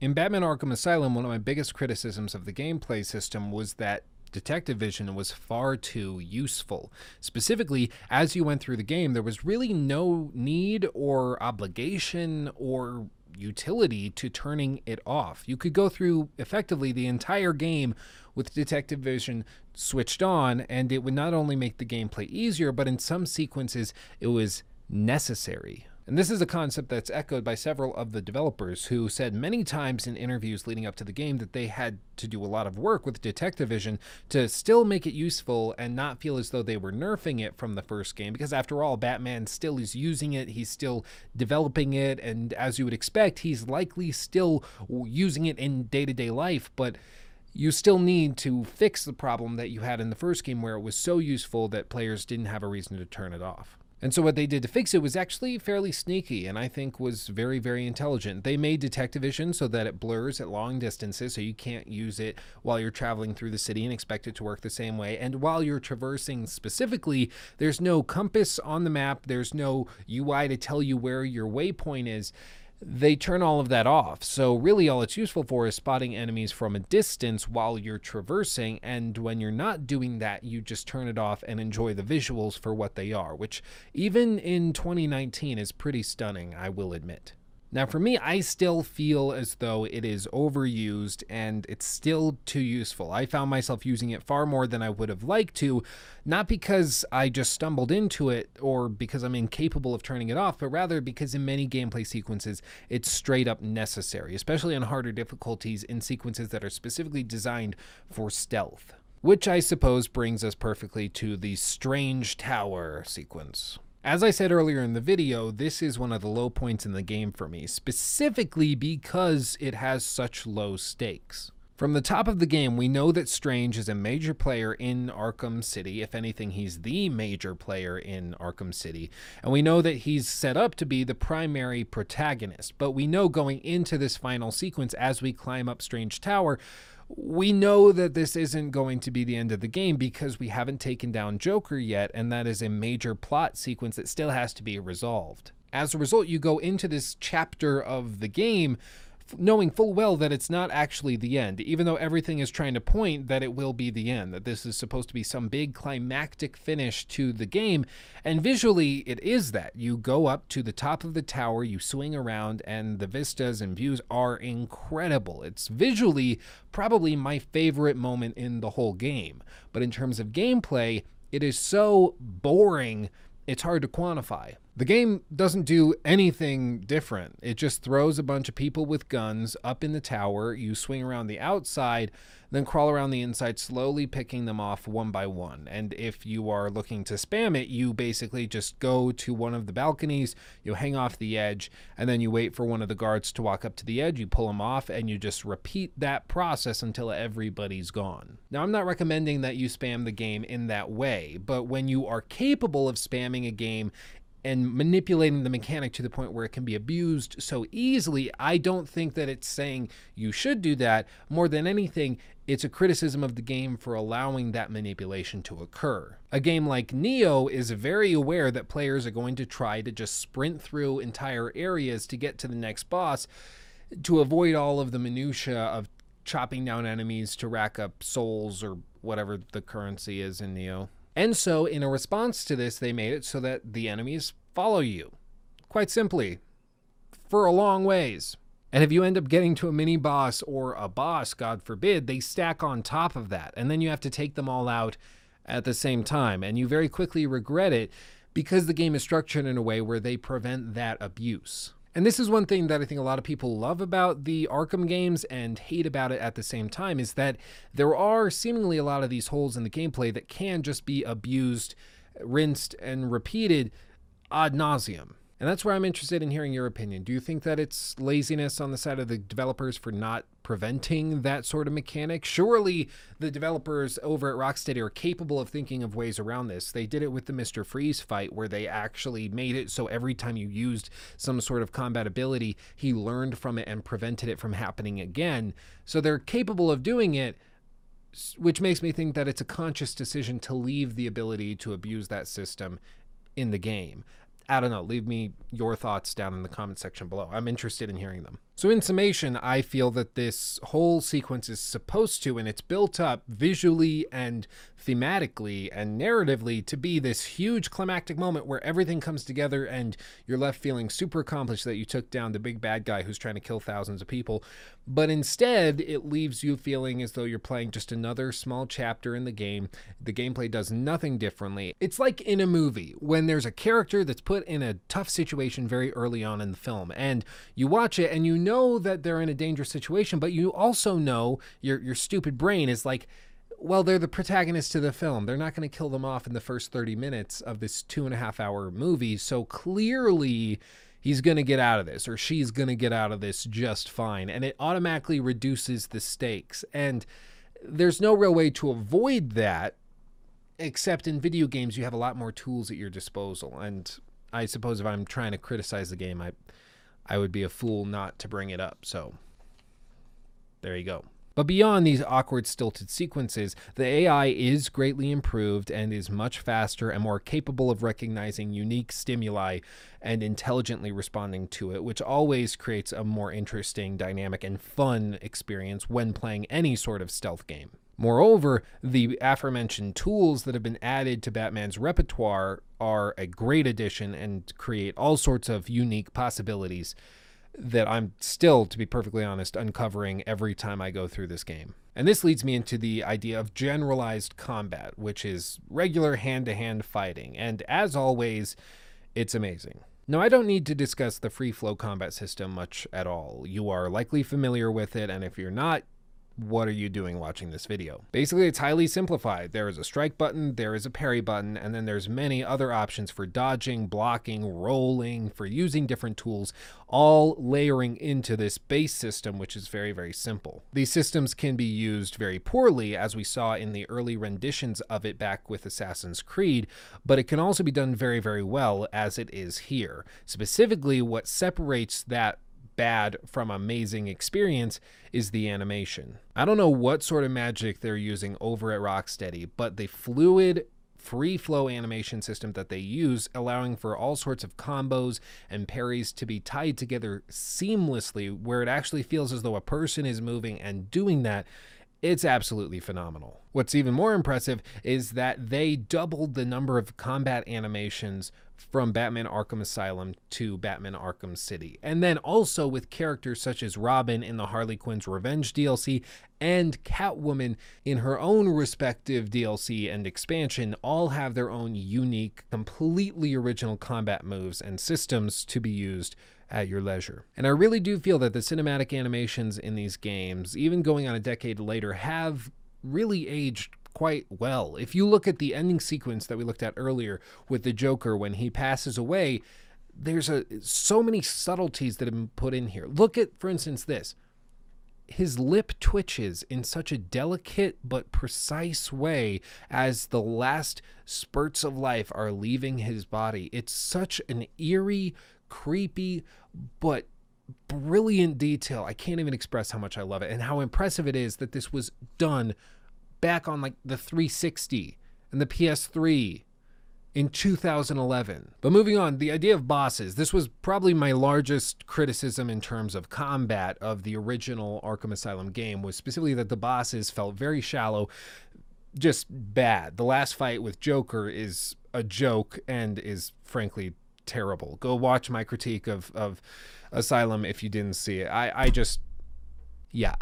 was not impressed. But in this game, they took everything to a whole new level. That was criticism that was immediately apparent when Asylum launched, but the rest of the game was so phenomenally well built that people were willing to forgive them for it. But going into City, you can tell they made a conscious decision to fix that very unique problem. Everything from the Clayface fight to the Ra's al Ghul fight to the Solomon Grundy fight to the Mr. Freeze fight, all are very unique, but don't feel as though they rely purely on a singular gimmick in order to make them work.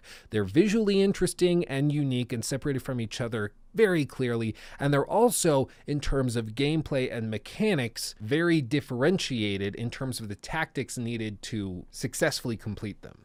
And honestly, I don't know what else to say. They're just phenomenally well done, and I have to give Rocksteady praise because they knocked this out of the park. Specifically, in contrast with the original game, they came so far from where they started. It is amazing. Now, as for side content, there's a lot to be discussed, specifically with side quests and the Riddler challenges.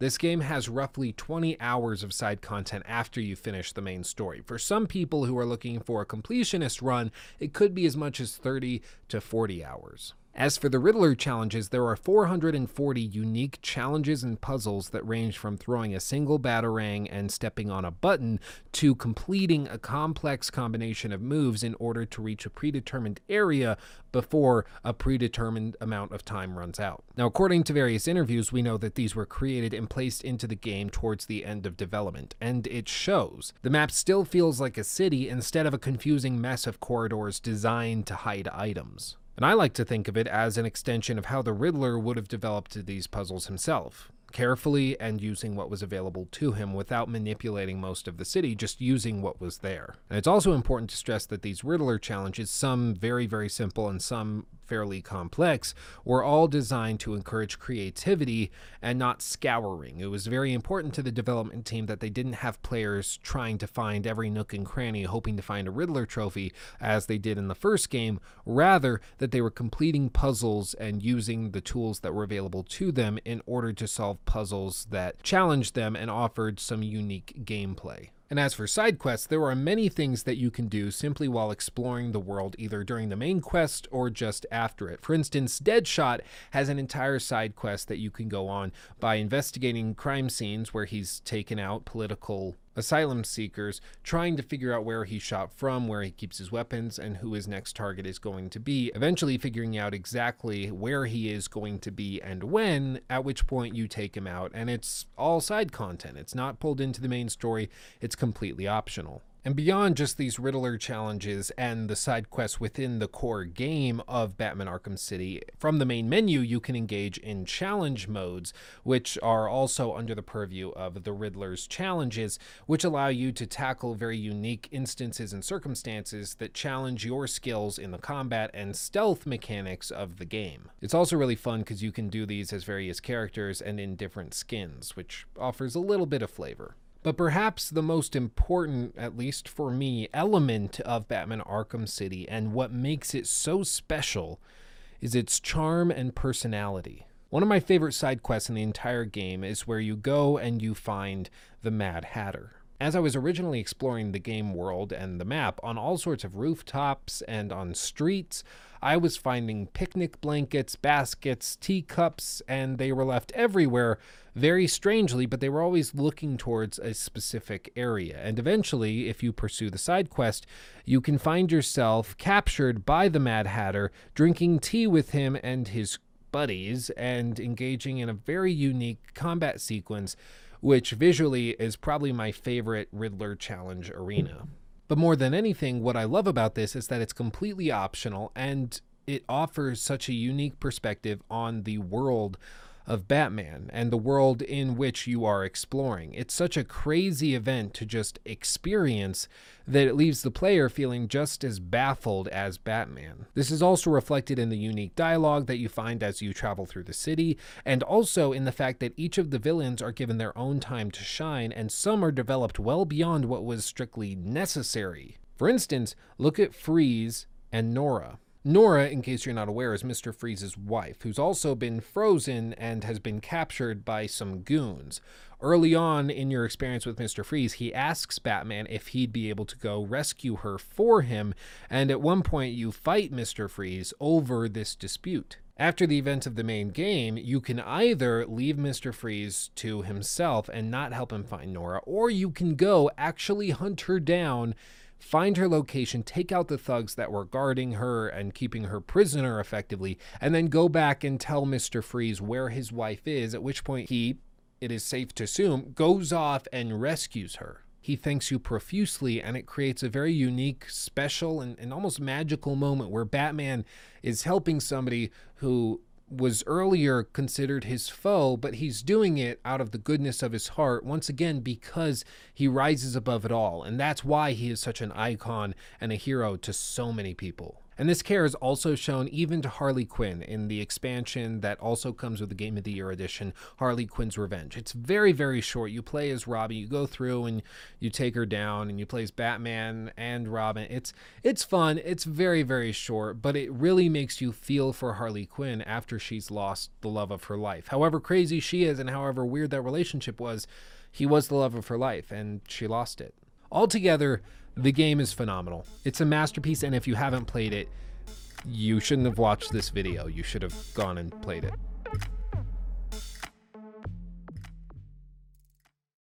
In order to understand Batman Arkham Origins, you need to understand how, and more importantly, why it was created. You see, usually when a game is developed, it starts from an idea, effectively a spark from one creative individual or a team of them who all congeal their ideas into one broader concept. From that point, they push and pull with the idea until they eventually have something that they can work with, and at that point they begin to conceptualize how the game will actually work. This is true of games that are the first in their franchises, and also true of sequels that come after story, world, and atmosphere have been established. When this isn't the case, you end up with a game that is incredibly bland and is what we would usually call uninspired. It lacks soul and passion, and there's a notable feeling of mediocrity that sprinkles the entire landscape of the map.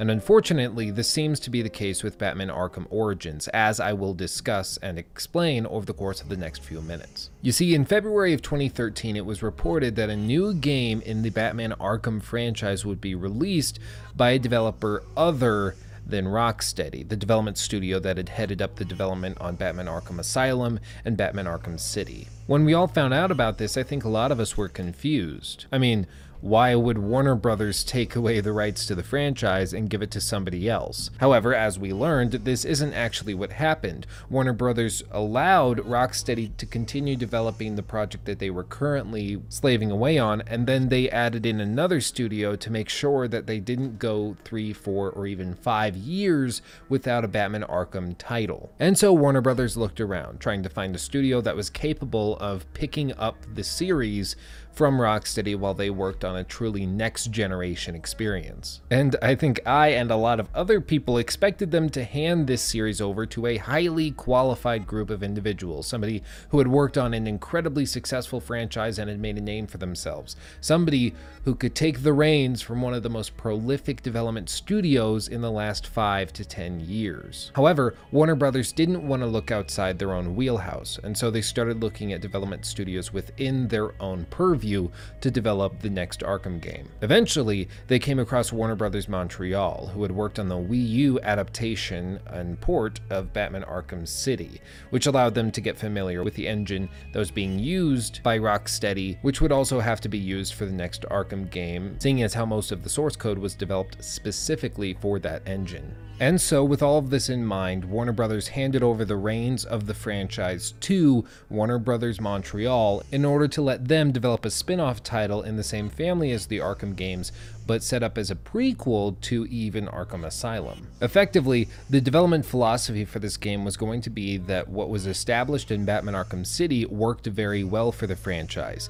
That game was critically acclaimed and was, by many accounts, one of the most successful and impressive games to release in that year. As a result, the general attitude was, if it ain't broke, don't fix it. And so Warner Brothers Montreal didn't actually change much of anything in this game at all from Batman Arkham City. In fact, even things such as ice grenades have even just been reskinned into glue grenades, using a lot of the same animations and textures, just with different specular maps to make them look like glue instead of ice. It's kind of hilarious. Now, I want to stress, this doesn't mean that the game isn't going to be good, because Batman Arkham City was clearly one of my favorite games of all time and is one of the best games in the entire franchise, if not the best game in the franchise. But it's important to stress and to accept that this game was not born out of some brilliant idea, but was rather started purely as a cash grab to prevent too much time from being in between Arkham releases. Now, it's also important to note that Warner Brothers Montreal was not out stranded by themselves on the development of this project. They did have Rocksteady and representatives from Rocksteady coming in periodically to help them with engine work or game mechanics, different technical issues that they would run into with the engine or source code. However, the only thing that Warner Brothers Montreal handled themselves in-house with some contractors was the plot. They took inspiration from the Batman Legends of the Dark Knight and the graphic novel Batman Year One, basically establishing Batman Arkham Origins as you would expect, the origin story for Batman and a lot of the supervillains that he's going to be encountering over the course of the next few games. Now, you might be wondering why I'm spending the time to go through all of this when we're doing a critique of the game. Why is this important? Well, this is important because it explains a ton about this game. Everything about it, from the texturing to the level design to the buildings and different assets they used, even to the multiplayer that they put in, was all developed with one end in mind. And that end was, of course, established by Batman Arkham City, which received many Game of the Year awards, was highly praised critically and commercially very successful. Warner Brothers thought that they were sitting on a cash cow with this franchise and that they could do pretty much whatever they wanted with it, pushing and pulling it wherever they wanted, in order to milk it for every dollar it was worth. And this is the unfortunate thing about the game. Once you've noticed this, it's really hard to unsee it. Seriously, so much of this game is copy and pasted from Batman Arkham City into Arkham Origins that at times it's straight up comical, as I described earlier with the ice grenades now simply being renamed glue grenades, having the exact same mechanic being used to patch vents and to create floating objects for you to walk on. Or even another example with Titan containers from Arkham City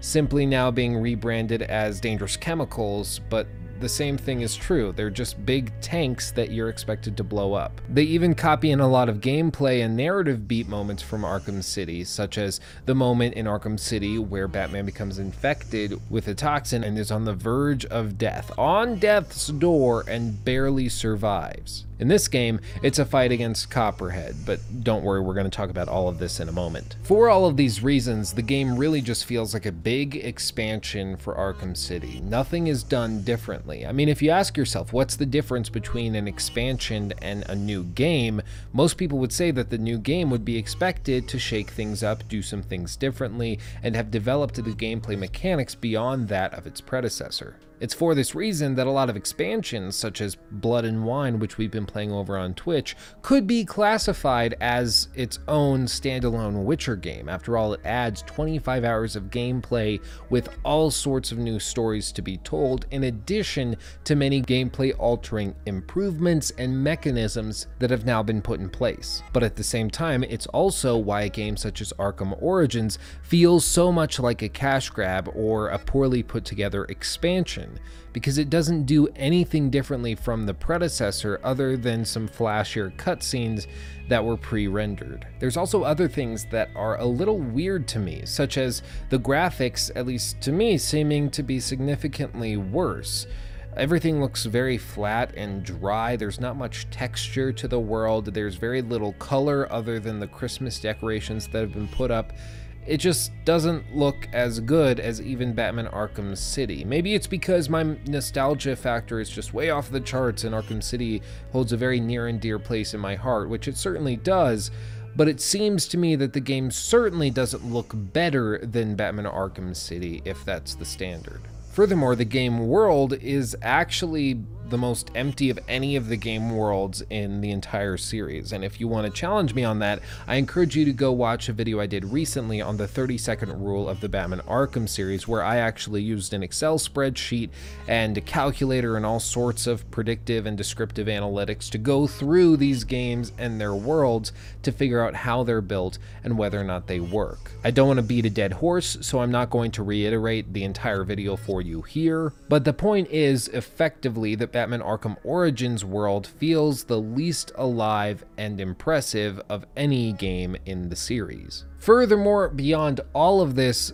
is the real kicker, which are consistent glitches and a lack of polish throughout. Now, I should point out that for this critique, I played through the game again on my PC, recording all of the footage that you've been watching throughout the course of this video. Now, I can't say for certain, but from my research and from the people that I've spoken to over on the Discord and on Twitter, it seems as though the PC port of this game has been roundly mocked for being terrible, so it's probably just a PC port issue, but it is still a factor. Regardless though, I think it's important to point out the experience that I had while playing through the game. After all, you came to this video to see my thoughts on the game. I might as well show you all of the weird and funny glitches that I encountered while playing through it. It only seems fair. But far and away, the most severe issue I encountered was when the game crashed consistently and repeatedly in the same area over the course of about an hour. And I actually Googled this very error code, and it seems to be a common issue with the PC port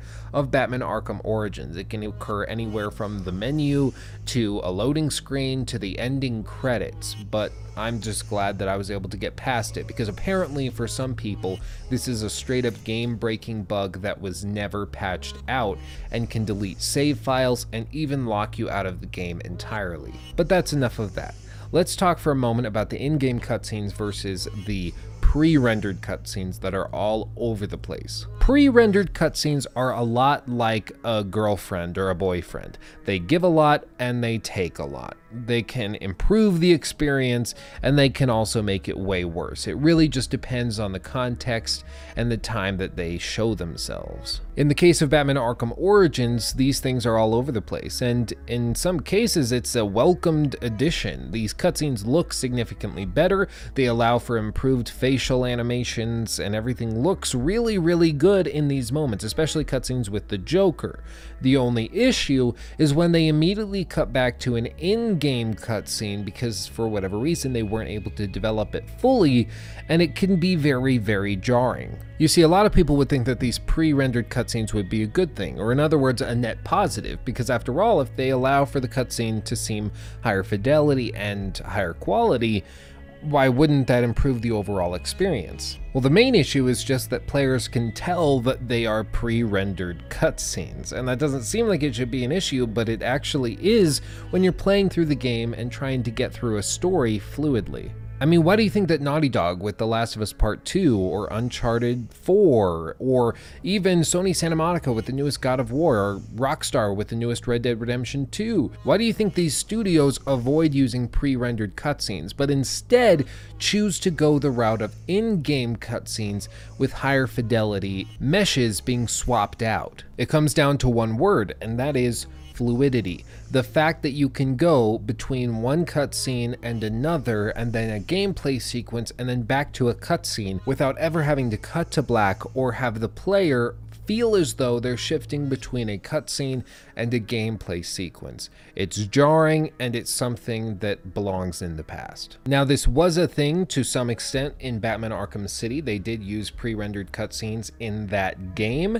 However, it was to much less of a flashy extent. I don't know how to phrase it other than that the cutscenes in this game, Batman Arkham Origins, feel like cutscenes. They don't feel like extensions of the gameplay, whereas in Arkham City, the meshes look similar, they're not as flashy, the camera work isn't crazy cinematic, it's not jarring. This is a small complaint, I grant you, but I think it is significant because I noticed many times feeling disappointed when I got back to the in-game character model after having watched a really beautiful cutscene. And in my research, it seems as though the reason that this is the case is because the development studio over at Warner Brothers Montreal actually outsourced these cutscenes to another subsidiary studio who handled just those cinematic cutscenes. This means that Warner Brothers Montreal was never able to develop the animation system within the game, and especially on characters' face models and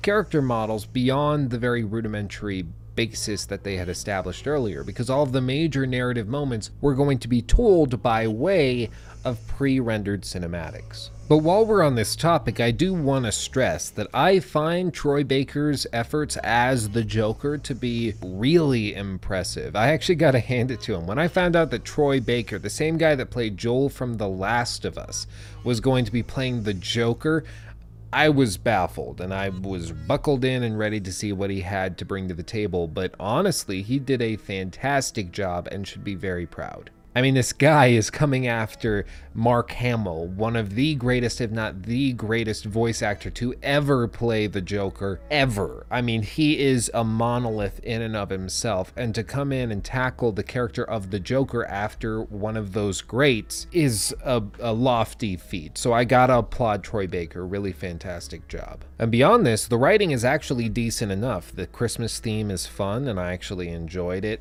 immensely, and I gotta say, there were some really concerted efforts and consistent attempts at making this game world and the story way darker and more evil than in games past. Sure, there was killing and there was death and there were horrible things that went on in Arkham Asylum and Arkham City, but they tended to maintain a fairly cartoon-like vibe. Comic book feel, if you will.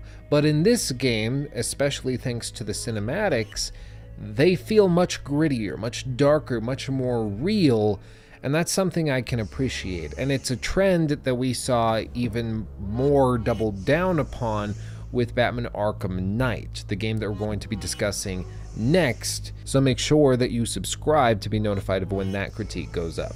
And this has become a bit of a tradition at this point, so I felt I would carry it on by pointing out my favorite cutscene and moment, narratively speaking, in the entirety of the game. And for this game, it actually ends up being the moment where Joker turns on Electrocutioner, and I won't spoil it, I'll just play it for you now. Appreciate and savor this moment.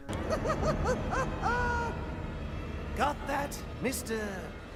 Kushner? Just who the hell are you? I'm the guy with the money. And the gun.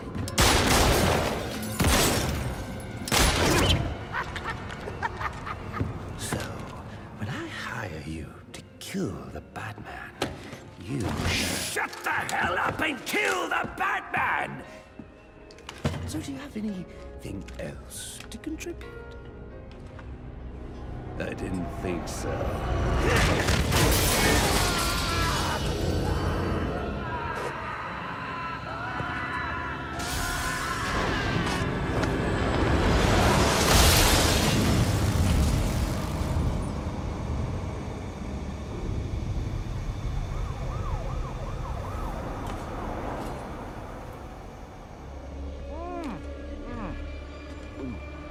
This fruitcake is fantastic!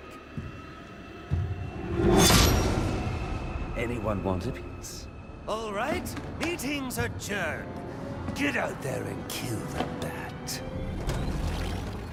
See what I mean? It's way darker, it's way grittier. It's something, when I first played this game years ago, didn't expect to see at all. And just like Batman feels, the player ends up saying to themselves, this guy's different. The Joker is not messing around. I need to be careful. Now, as for the gameplay, really there's not much to say. It's all just reskinned, but they put in many more boss fights that try to be memorable, but inevitably end up being more quick time heavy events. But don't worry, I'll talk about this more in a second when I address Copperhead specifically. Most of the tools have made a comeback in this game. game, from the rope launcher to the remote-controlled batarang, all these things are back and in full force. And like I stated earlier, some of the mechanisms are back, but they've been reskinned or have a fresh coat of paint so that it makes sense in the narrative, such as the ice grenade now being a glue grenade. It literally works in the exact same way, it just has to be called something different because, of course, Batman had that invented for him in Batman Arkham City. It wouldn't make sense for him to have it in a prequel to that game. And really, it's just more of the same. Batman Arkham City is one of my favorite games of all time, and the gameplay system has just been Control-C'd and Control-V'd right back over to this game. It feels very, very similar. The only major difference that I will mention is that in the stealth sequences, of which there are plenty, I noticed the AI feeling as though it were significantly decreased in terms of intelligence compared to that of the previous games. Many times I was able to get away with things I knew I probably shouldn't have been able to get away with, especially with regards to the silent takedown. And as far as I can tell, the only reason this was the case was because of the AI. I play these games on the hardest difficulty setting that they offer, and so I don't think it's tied to the difficulty setting. But I did notice myself many times saying to myself, that shouldn't have worked when it did. Now, as for the boss fights, there's a lot in this game, and they're actually a welcomed addition, and I think it's something that Batman Arkham City could have played around with a lot more. You know, bigger fights that are built up much more, are more difficult, and require a lot more effort on the part of the player. The problem is that most of these boss fights tend to fit into one of a few categories. Either they're just a bunch of different smaller enemies protecting a larger enemy, such as a mini-boss, or it's a large guy that's then protected by littler guys after you start to deal damage, and then you have to clear the smaller guys out and move on to the big guy right after. It's a wash and repeat process, and very rarely do you encounter boss fights where it's just you one-on-one with a difficult opponent. And I will be honest, this is not an end-all be-all. That's okay, especially considering the free flow combat system tends to work best when you're juggling enemies together, bouncing between many all over the arena that you're fighting in. That's when this game feels like it's at its best, when you're racking up the combo counter into the high 60s, 70s, 80s, 90s, and just slaying. That's when it works best. So to have a single opponent that you're just beating up on, dodging, and trying to use tools and abilities to defeat doesn't tend to work very well, but the Solomon Grundy fight, I would say, is an example of when it's done correctly and well. They have a simple mechanic that ties together, and then you have to deal with them. But these Arkham City examples don't do us a lot of good when we bring it over to Arkham Origins, because, of course, this game didn't have the same development team, and so they tended to rest on the same laurels of throwing many opponents at the player and hoping that they figure it out. But the specific boss example that I wanted to address is, of course, Copperhead. The reason I want to talk about Copperhead is because she is the perfect example of everything that this game is. The fight against her is bland, repetitive, and in other words, just more of the same. It's more of the same in a micro and macro level. Clearly, this is an attempt at Ra's al Ghul's moment in Batman Arkham City. The only problem is that it fails at this. Everything from the way the combat in this boss fight works, in this case having lots of duplicates and mini fighters come at you all at once, to the moment where you find out that Batman has been poisoned and it's, oh no, Batman's dying again and needs an antidote very quickly, and then it's all better and everything's resolved and everything's great and they just move about their day. Furthermore, at this moment, Copperhead has just poisoned Batman and he's dying, and she even says out loud, "With every effort you hasten your end." And then she just leaves. Like, she knows that if she pushes him, he'll die faster, and she's only gonna get paid if he dies, but she just poisons him and then leaves. She's like being super lazy at this point. I don't understand this at all. She could have just hopped down, punched him a little bit, made him work really hard to defend himself, and then he would have keeled over, died, she would collect her paycheck. But instead, she leaves him to walk out and get the cure from Alfred and is upset that she didn't get the paycheck. It's really stupid. And that's the point. The whole game is like this fight. It's more of the same, which is fine because City was so good, but it fails to bring anything new to the table and honestly just leaves players asking, why did this even need to be made? And the simple answer to that question is cash money. I'm gonna make it rain. I enjoyed Batman Arkham Origins because I loved all of the Arkham games. I think they're fun and the fluid combat system is always a blast. But if I paid $60 for this game, I would be upset. Which is why, thankfully, now you can get it anywhere between $5 and $15 depending on the day. And listen, I understand that a lot of people love Arkham Origins for one reason or another. The fact that it's a prequel, the fact that it's tonally different than the other games, the fact that it's not Arkham Knight, I understand that. But objectively, this game is the least ambitious in the series. I honestly don't see how you could argue any other way. You can enjoy the game, like I do, but that doesn't put it in anywhere near the spheres of influence as its predecessors or its successor.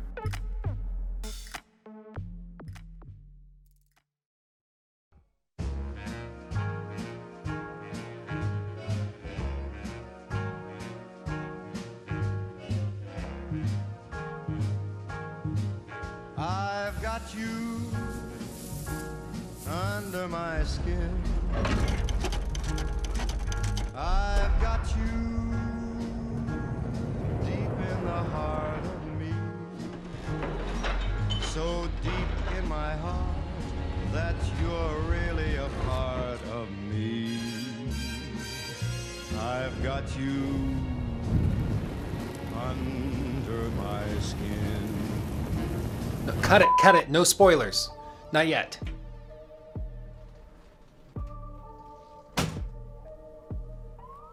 Hello everyone, welcome to another critique of a game that people played a while back. I'm Luke Stevens, this is Khaleesi, my co-host, and today we're going to break down Arkham Knight. For those of you who've watched the channel for a little while, you'll know that the last time I showed off Khaleesi in a critique, she was way smaller than this. She's growing, she's getting bigger.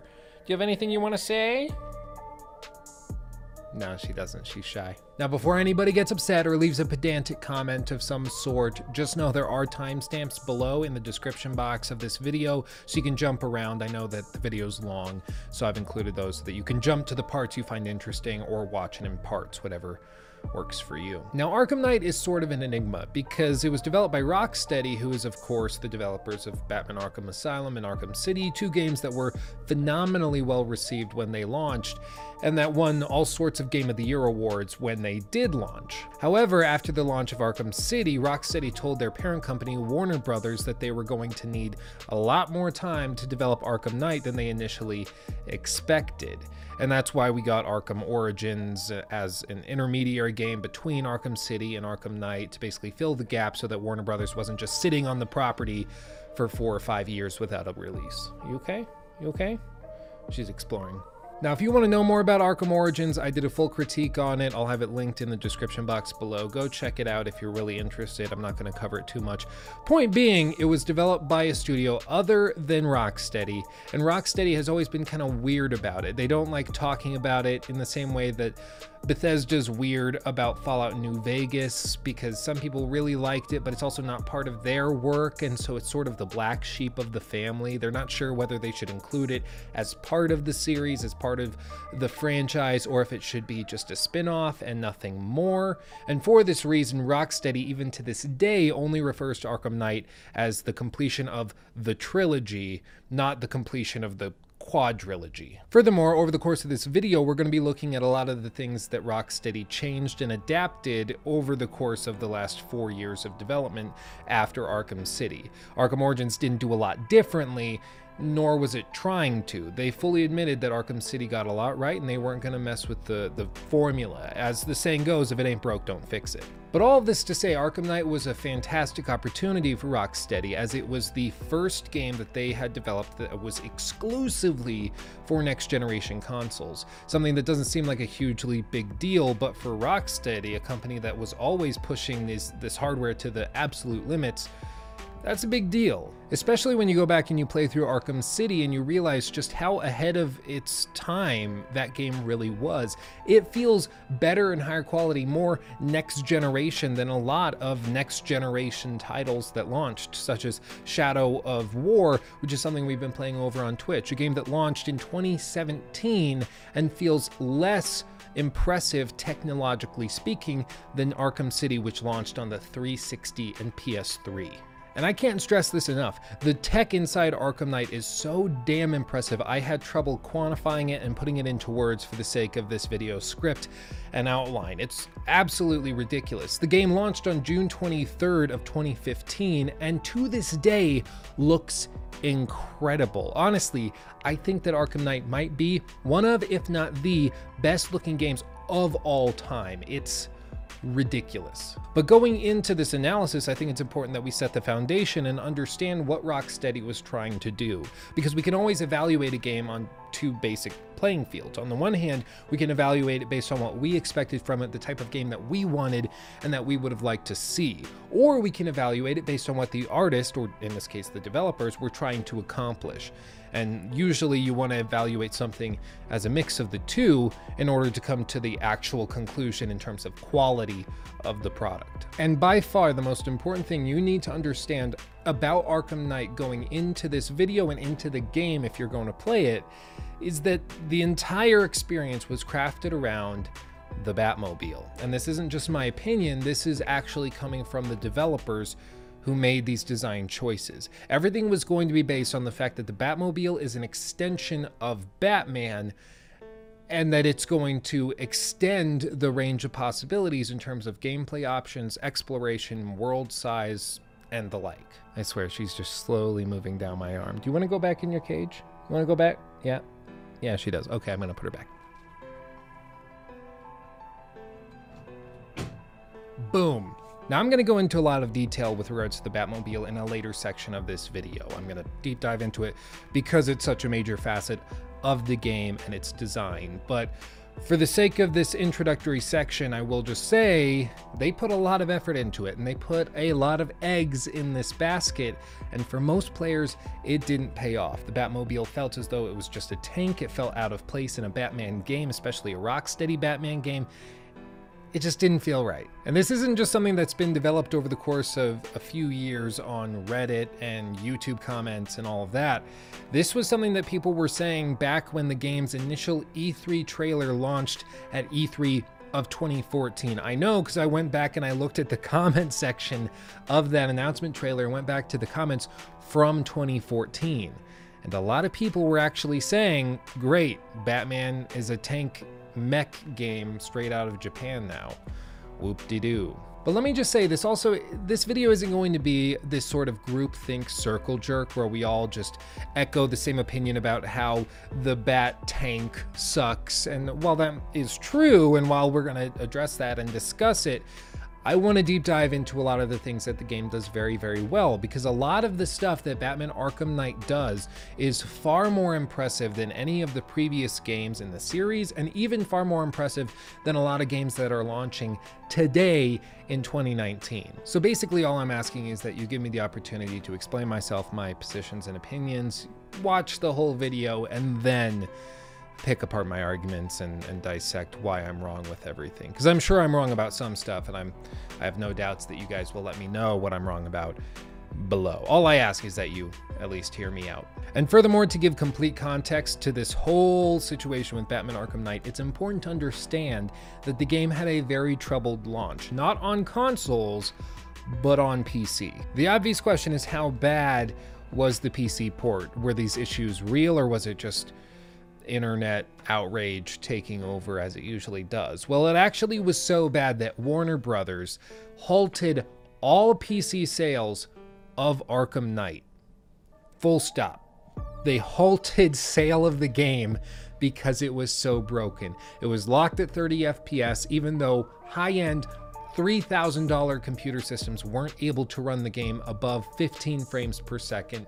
It had basically no customization options in terms of visual fidelity and graphic options, and it also had a lot of visual elements such as rain, particle effects going up against the Batmobile, and all sorts of things like that, stripped from the console versions. So the game actually ran and looked way better on consoles than it did on PC. Now, I actually dug into this, and it turns out that the port for the PC was outsourced to a company by the name of Iron Galaxy. And this is actually the same company that handled the Switch port of Skyrim for Bethesda. I know a lot of people thought that Bethesda did this, and I think they did some of it. All that Iron Galaxy said was that they helped with the port, but apparently they were in charge of that. And this is also interesting. They helped and handled the PC port of Arkham Origins, which is apparently where they set up this relationship with Warner Brothers initially.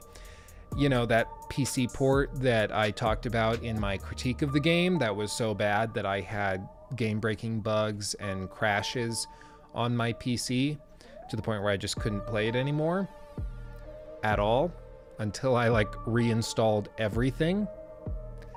That one. Now, a lot of stuff goes on behind the scenes with regards to technical issues, so I don't want to just pass all sorts of blame off to Iron Galaxy.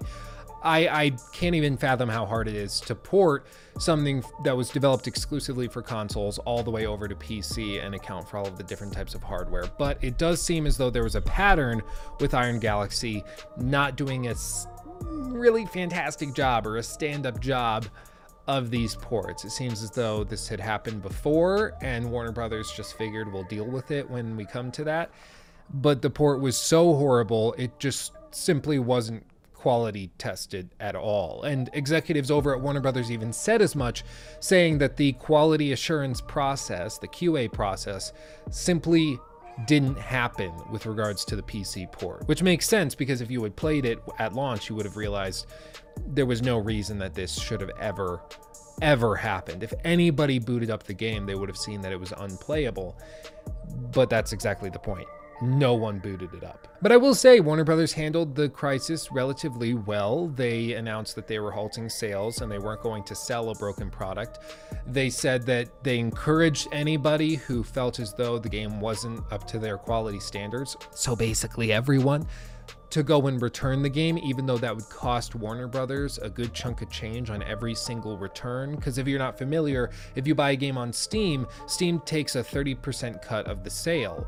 Once that happens, if you choose to return the game, Steam does not refund all of that 30% back to the player from their own coffers. They actually require the developer to pay that difference because Steam is like, well, we did our job. We didn't do anything wrong, so we're going to keep our cut. You have to make up the difference, which is why this sort of return demo idea freaks a lot of developers out because it costs them a lot of money. But I got to hand it to Warner Brothers. They actually handled this whole crisis fairly well, at least as well as you could expect somebody to if they launched a product that they didn't quality test or check at all. Coffee break. Just saying, if you haven't tried the Nitro Cold Brew stuff, they're not sponsoring me. I just would love it if they did.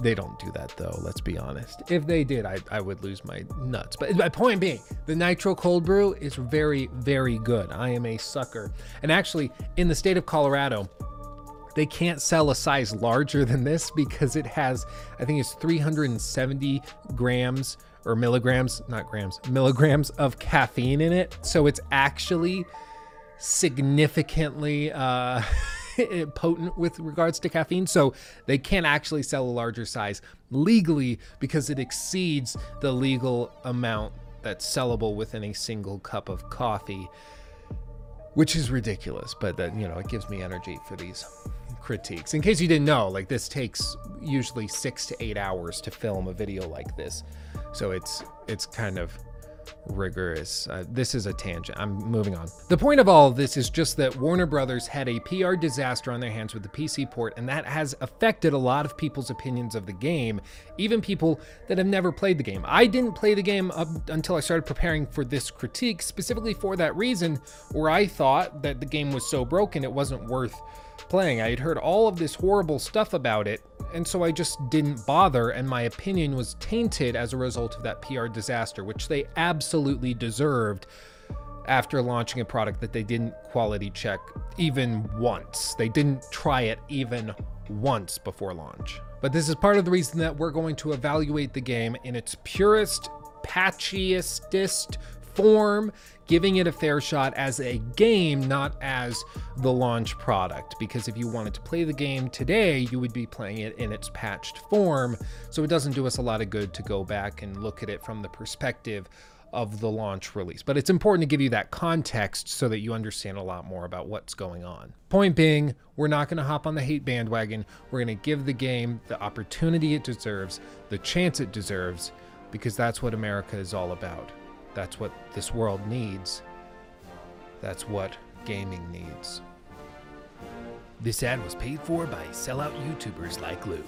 But I just blacked out for like 20 seconds. What happened? More coffee! All you need to know is that I played through Arkham Knight on my Xbox One X. A lot of it I played through on stream and then went back and recorded footage of. So I played through this game probably about 1 3/4 times, because I would play through 3 hours on stream, and then I'd go back, play through that section again, but record it all. And then I'd play another 3 hours by myself, and then we just bounced back and forth like that. So I have a very good idea of what this game has to offer, but I did not play it on PC, specifically because I didn't feel like that was the best representation of the game given all of those port issues, even today. But that's kind of everything you need to know setting up this whole review and critique. I know this took a little while, but I wanted to give you as much context as you possibly could handle moving into the rest of this video. As I said at the top, timestamps are below. Feel free to jump around to the sections that seem most interesting to you, or just watch it in one fell swoop, which is what cool people do. I shouldn't have to say this for a video that's going to be critique, but I'll say it anyways. This video is going to spoil everything, so if you haven't played the game and plan on playing it, or even are just interested in watching a playthrough, go do that first, because I will be spoiling basically everything.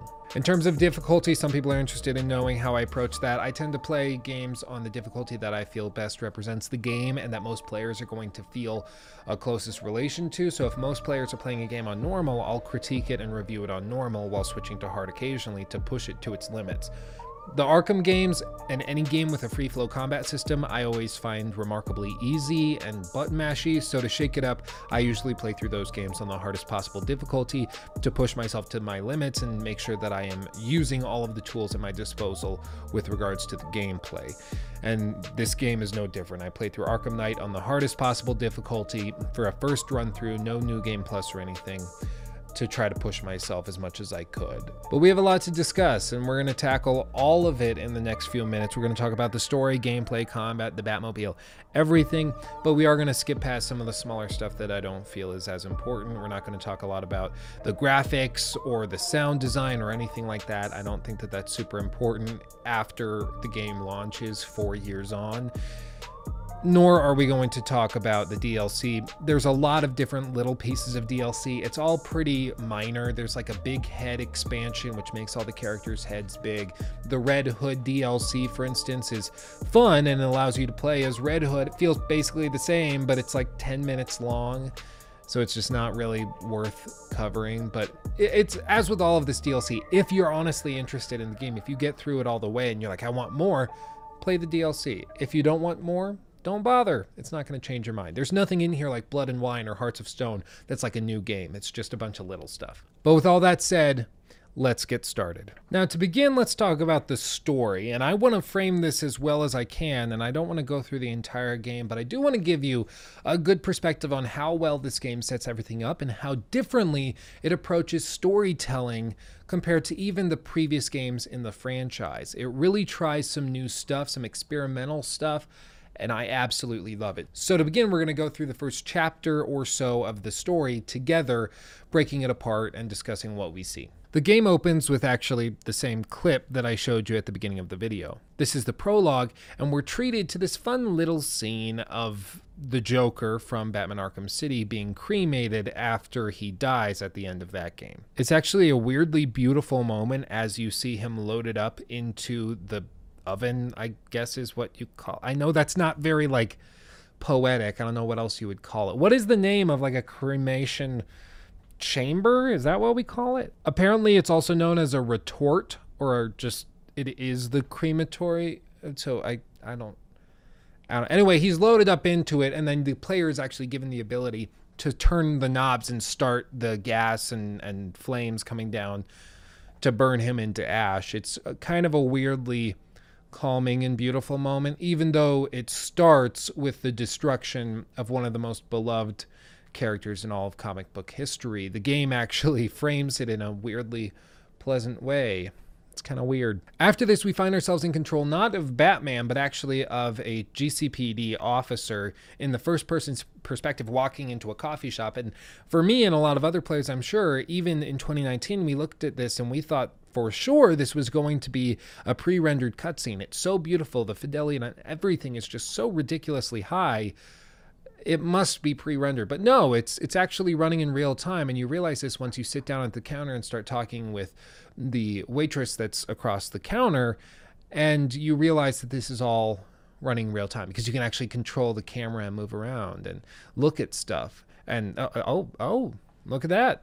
Look who that is. That poster on the fridge. This is only going to be significant if you've played the game before, because this is actually the same Henry that Batman has locked up that you see later in the game and eventually goes insane when he's revealed to have been infected with the Joker's blood back in Arkham City, when Joker said that he sent his blood all around Gotham to infect people. I mean, this doesn't make a lot of sense, that fact that just getting injected with his blood turns them into him.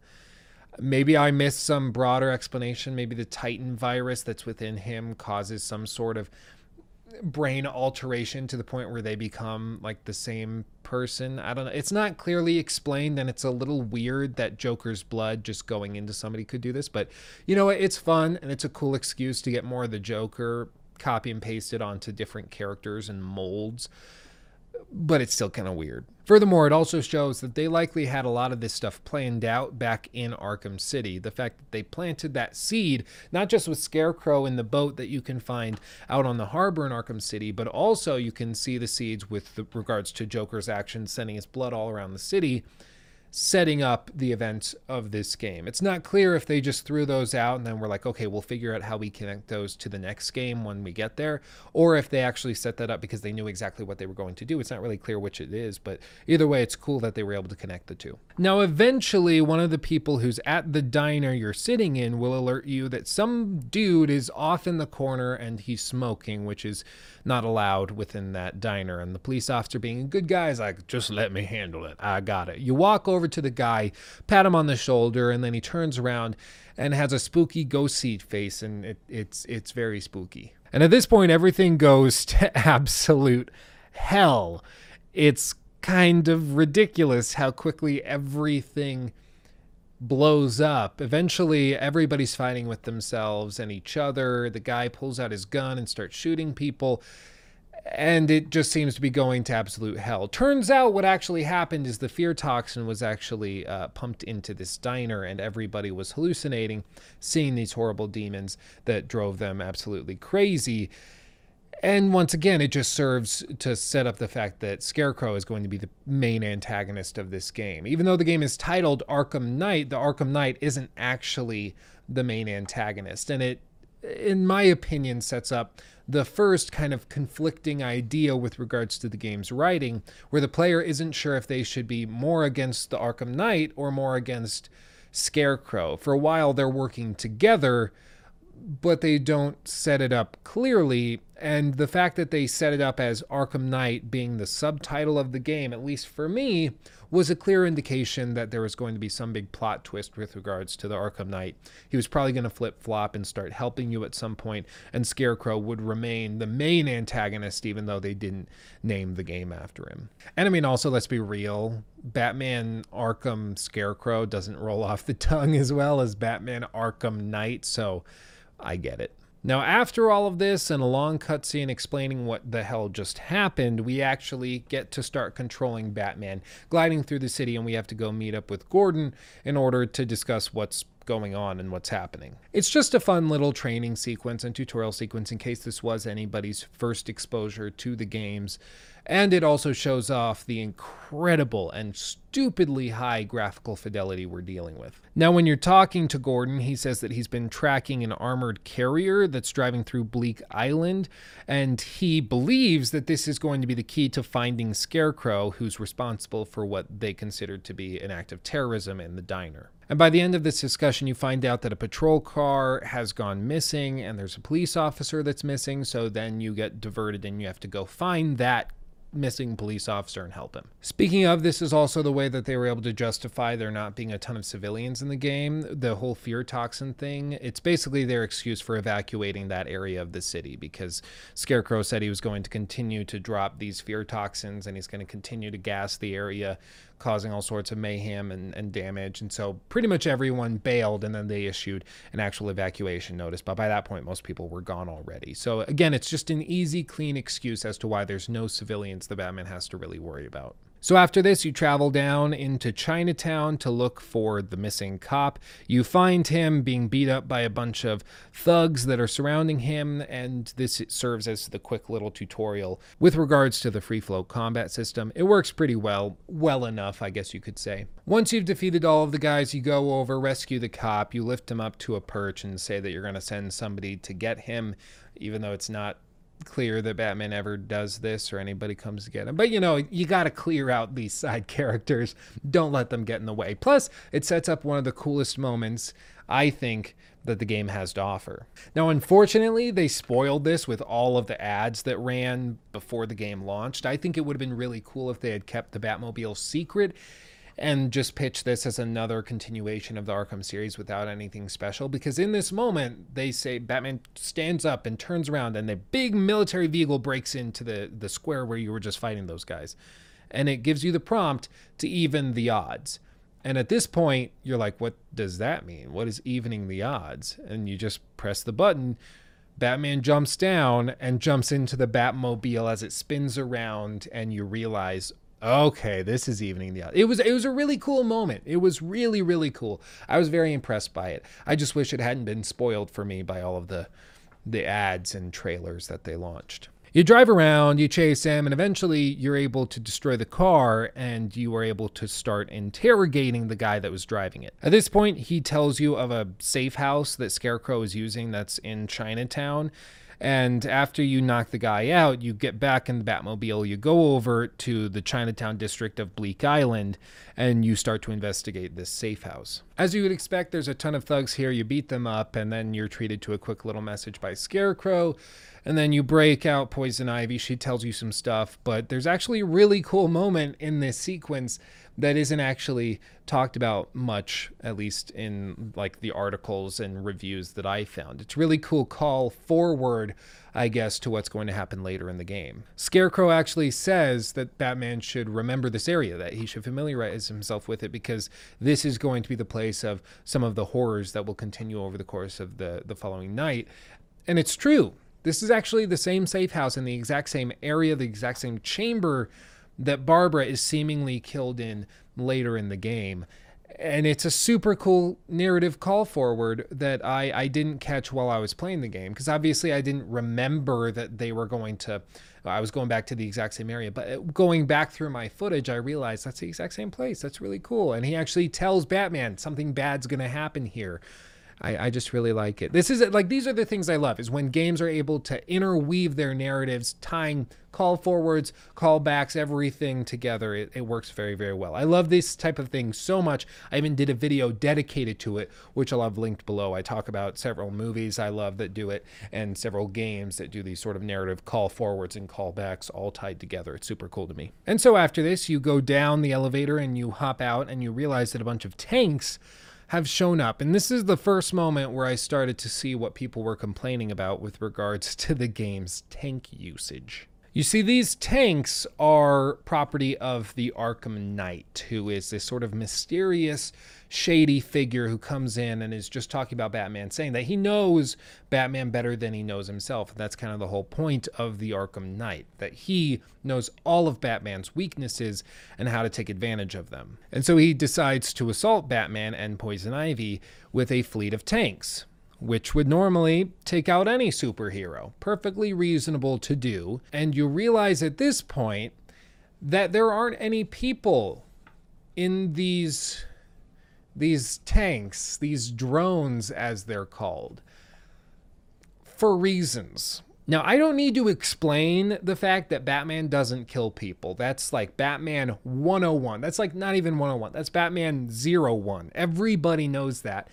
And beyond that, most people would say that it doesn't feel right for Batman to be using guns, period. Sure, there might be cases in the comics where, like, yeah, I guess some militarization and items that are very high-powered he uses in certain cases, but it certainly doesn't feel very Batman-esque to use a tank himself. But if we're going to do that for the sake of the game, so be it. Whatever, I can live with that. But the problem is that the Arkham Knight is supposed to know Batman better than he knows himself, and he chose to have unmanned drones.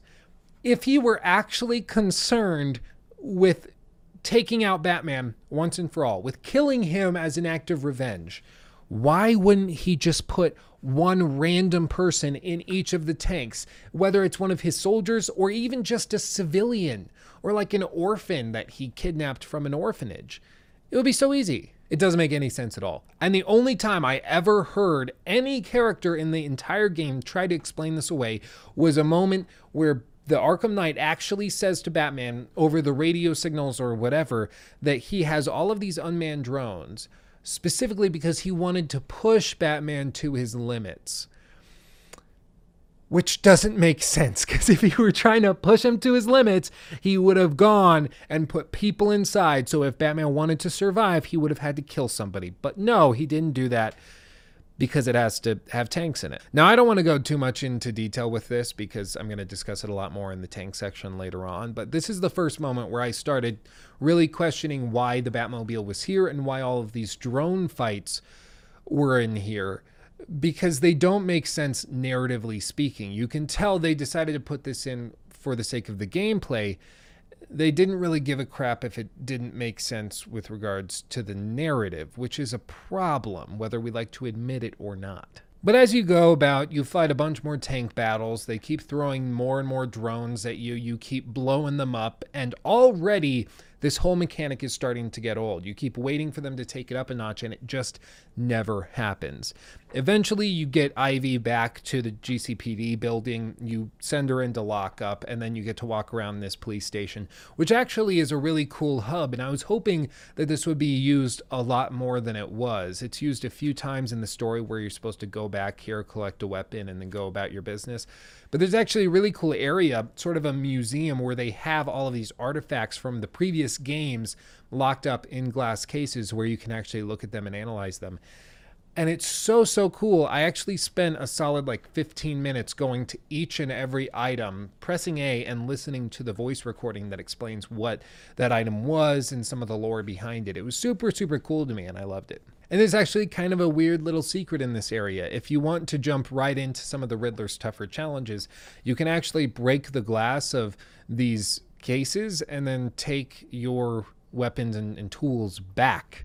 And nobody in the police station will say anything because it's Batman's to begin with, so do what you will. It's too bad you had to break the glass to do it. You could have just asked somebody with a key. But whatever, you broke the glass, you take the gun, you can actually go and finish up a lot of the different missions and Riddler puzzles that you wouldn't get access to otherwise if you were doing it properly and waiting to get that item until you're basically mandated to later in the game with the main story. Now, at this point, I was straight up falling in love with the game, except for the tank section, which I think was true of most people who played it. Everything so far has been well rationed, it's reasonably paced, it's beautiful, and the story is actually pretty interesting. Scarecrow's awesome, and having just played the game and having gone through all of my footage once again to catalog it for this critique, it's clear that they knew exactly where they were going and what they were doing with the story, and they planted these seeds all the way throughout. Like I said earlier with the case of the area where Barbara is eventually seemingly killed. I really was loving it at this point, but it was clear that some issues were starting to peak up and that they could start to get way worse as the game went on. And like I said, this is most people's criticism of the game, and it's mine as well. It can't make up its mind as to whether it wants to be a Batman game through and through, or if it wants to be a Batmobile tank-destroying mech game. It can't decide, and it keeps trying to play both as though they are perfectly working in tandem when they just aren't. Most fans wanted a straight Batman game in the same vein as we got with Arkham Asylum and Arkham City. But you know what? I'm sure that they spent millions and tons of time on the R&D for the Batmobile. They developed this thing through and through, and it does work very well. It's very fluid, and it is beautiful. It runs fantastically well. You can tell they put a lot of effort into it. But the thing is, they got through all of that development, and then they started putting it into the game, and they realized, probably if they had any sort of IQ above room temperature, that it just wasn't fun. It just wasn't enjoyable, and it didn't fit Batman. But at that point, they had spent so much time and so much money developing it that they knew they had to use it in some capacity. And so they decided to just sprinkle it all over the game and hope that players found it interesting and enjoyed it.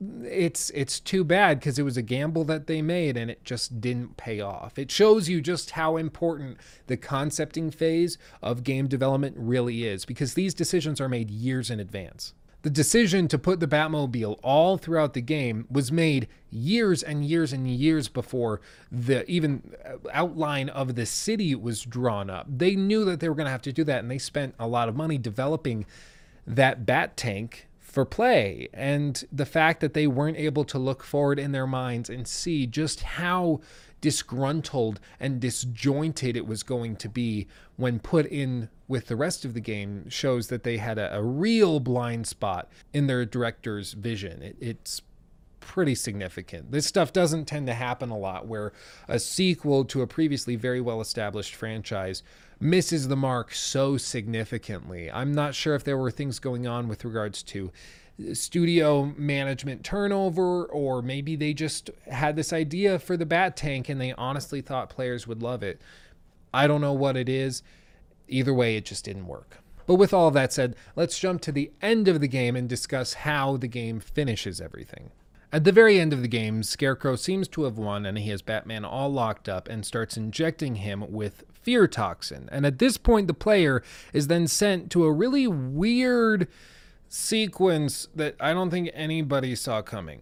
Now, we'll talk about this more later, but throughout the whole game, the Joker is appearing in every single sequence that you go through, talking to you. Even as you fly through the city, he'll pop up on rooftops with you, covertly hidden. It's fantastically well done, and he has all sorts of hilarious one-liners, again, that we'll go through later. But it's initially fun and games, and you're kind of glad to have the Joker back, especially after expecting him to be gone for good after his death in Batman Arkham City, and especially after the intro of the game where you show the Joker being cremated. But at this point, as the fear toxin is being pumped into Batman more and more, you see that his real fears lie with the Joker, which I think a lot of Batman fans that are more casual fans might not put together. They kind of think of him just as another bad guy in Batman's lineup of enemies that he works through in various movies, comic books, TV shows, whatever it may be. But in reality, the Joker is different for Batman. The Joker is chaotic. It's one reason that people loved Arkham Origins so much, because in that game we see Batman realize that the Joker is different.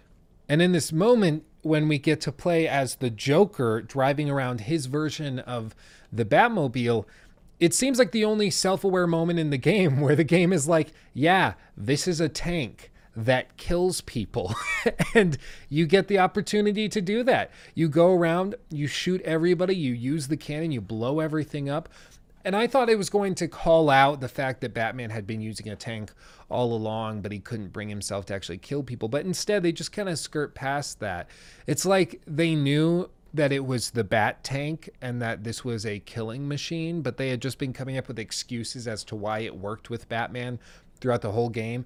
And then they show off what it actually is for and what Batman actually thinks of it at the very end in this sequence, but they never really mention it directly, and it seems more like it was just supposed to be a moment where we see the Joker killing a lot of people. I don't know. Point is, you go around, you shoot everything, you blow everything up, and then you get a super move where it launches a ton of different rockets and you blow basically everything up, killing everybody. Joker hops out of the Batmobile and pulls out a shotgun, at which point you start going through the hallways and exploring sort of the memories and thoughts of the Joker. You see Cobblepot and you see a lot of other people groveling for their lives, and instead of playing the way Batman does, weirdly it works very well, where the player immediately puts themselves in the shoes of the Joker and just shoots everybody. Literally everyone I've asked, every playthrough I've watched, every streamer I've checked in on, all of them immediately pull the trigger and kill everybody in sight. They wholeheartedly embrace the Joker. I'll be honest,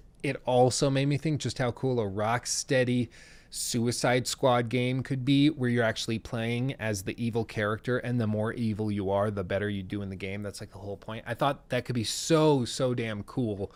I don't know if we'll ever see it, but this sequence made me really want it. I don't know. Let me know what you think below, because I want to see it. And eventually, after you go through all of these different hallways and corridors, you reach an area where the Joker looks out on the city as it's burning and is super excited because he's seeing what the world would be like without Batman, or in this case, I guess, without himself. And then we cut back to Batman tied up, but we go and see the Joker tied up, showing that they're two sides of the same coin, that they are inextricably connected and there's no escape from each other, at least seemingly in this moment. Scarecrow then injects him with even more fear toxin because he doesn't seem to be afraid. He seems to be embracing the fear, again showing why the Joker and Batman work so well together, because again, they're two sides of the same coin. You continue going through all of these different corridors, seeing things such as a statue of the Joker falling over, indicating to the Joker that he's being forgotten, and he starts to panic and freak out at this prospect, insisting that he couldn't possibly be forgotten. And then he shows up at his wake where Harley is crying, and you see that nobody attended. Nobody gave a crap. Everyone was glad that the Joker was gone, and it starts to mess with him. You eventually reach an open courtyard, and there's a bunch of statues of Batman that appear in front of you as you turn all around every which way. You keep shooting them down, keep breaking them down. They keep reappearing, and more and more and more of them. And eventually you break out into a hallway where you see an exit, and the Joker is kind of laughing it off, saying, "Oh, you got me. I was really starting to get scared for a minute, but you know, we're all good. We're chill." And then the following happens. I'll just let it play because I love it so much. Oh, you know, you almost had me scared back there. Me? What have I got to be afraid of?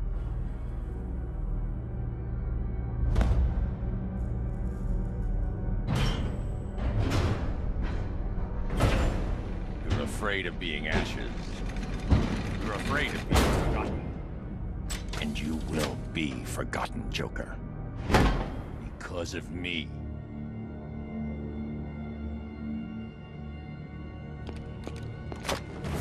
I am vengeance. I am the night. I am Batman.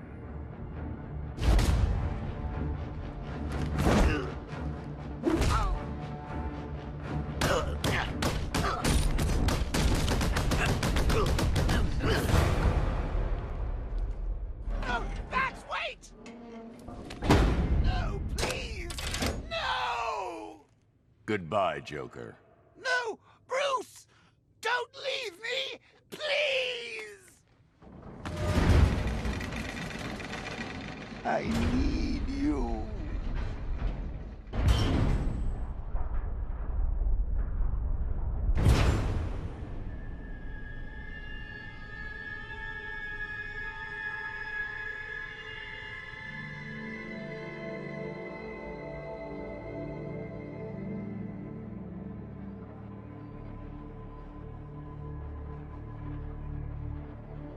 Do you understand, Gotham? You have no savior. No more hope. No more Batman. I've won. I'm not afraid, Crane. Impossible. Without fear, life is meaningless.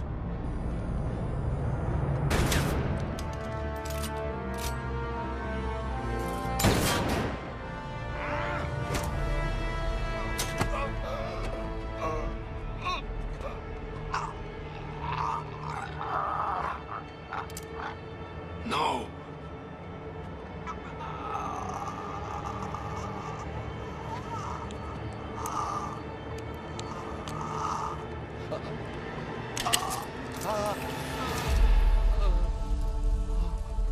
What's wrong? Scared?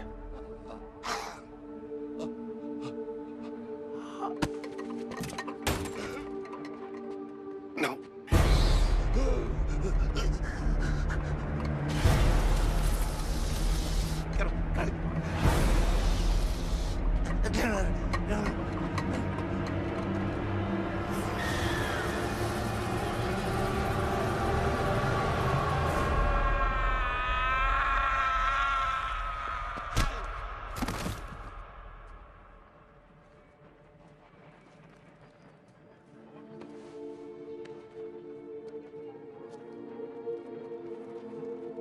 He's strong. He's going to be okay. Look after him, Jim. Look after them all. You've been a good friend. The best I could ask for. You were there at the beginning. And now, you get to see how it ends.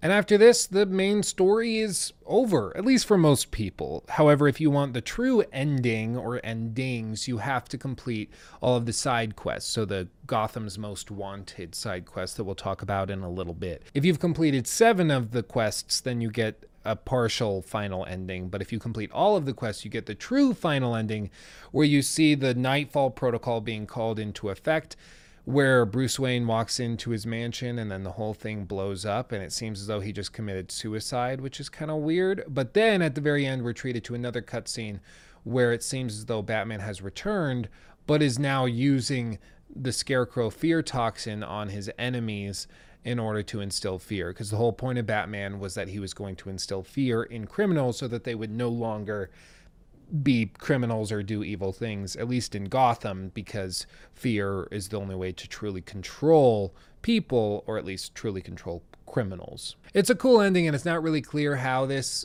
ties into the rest of the series or what this explains, but it does fulfill the promise that this is the story of how the Batman dies, because everyone believes that Batman had died once the mansion exploded. After all, they found out on the TV broadcast that it was Bruce Wayne who was Batman, and then he walks into his mansion and the mansion blows up. So of course Batman died. I don't know. It's an interesting finish. I'm not sure how I feel about the fact that you have to 100% the game to actually see this final ending. I think the overwhelming majority of people are just going to pull it up on YouTube after they finish. But still, it's a cool way to finish everything. And to wrap up this ending discussion, I can't describe how much this ending and the approach to the Joker sequence surpassed all of my expectations for the ending, not just to the game, but also to the franchise and the series, at least as far as we know. It's just so clean and does such a beautiful and masterful job of putting the Joker to bed once and for all, at least with the player, and also with Batman and in his mind. They do such a good job with this. I found myself even feeling sad, as though I was going to miss the Joker as he was being sent off to be permanently forgotten and locked up. It's a really weird feeling. Once again, like, this is a horribly evil man, but I think a lot of people forget that and find themselves more endeared by his personality and his liveliness and his seeming just love of existence itself and joy and his celebration of it, even if he does that in a chaotic way that's at the cost of many people's health and happiness and lives. we still find ourselves kind of intrigued by it because he's so carefree, he's so careless, and he seems to just love life in the purest possible form. But it sends him off in a way that is honest, is pure to what the characters would be thinking and what they would be saying. And the final line that the Joker tells Batman, "I need you," works just so well and hit me right in the feels. I absolutely loved it, and I gotta hand it to the writers over at Rocksteady. I was unsure of where they were going with the story throughout most of Arkham Knight, as we'll discuss in just a minute, but the way they wrapped this up was just so fantastically well done. I gotta applaud them for it. Now, with regards to the story on a broad level and in terms of broad perspectives, it's pretty well done. However, there are some really predictable moments as you play through it. For instance, the one that stands out to me is Barbara's death. When this happened on stream, when I saw her shoot herself in the head, immediately I called out on stream, I bet that's fake. That's probably fake because we were just exposed to the fear toxin. I mean, the question, of course, is, did that actually happen since he just ingested a ton of fear toxin? Batman, what happened at the safe house was not some cruel game. I kind of imagine it did. I hope it did. Tonight is There needs to be about more consequences. than God. So eventually, when the plot twist is revealed that she didn't actually kill herself, it didn't hit me with any significant feeling of surprise. Honestly, if Batman is, after all, the world's greatest detective, you would think that he would be a little skeptical of it, or at least go back and check to make sure it was her body, or send somebody who wasn't infected with the fear toxin to check. Also, you would think that with all of his like detective scanners and all of that, he could scan her and see her identity if she actually was dead, and that wouldn't have been affected by the fear toxin either. There's just some weirdness with it, some plot holes with regards to it.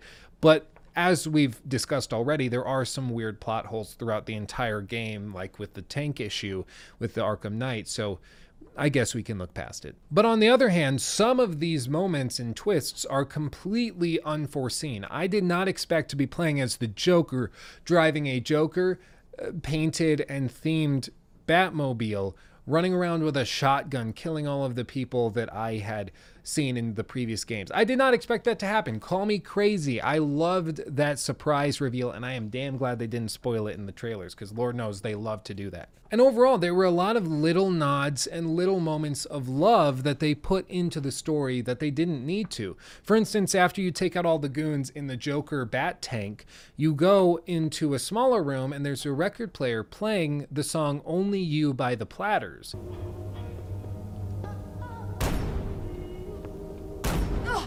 You've been through enough, my dear. Tell everyone about it. I love this song. Now, to most people, this would just seem like a fun old-timey song that they're playing, but this is actually the same exact song that the Joker sings to Harley at the end of Arkham City while the credits roll.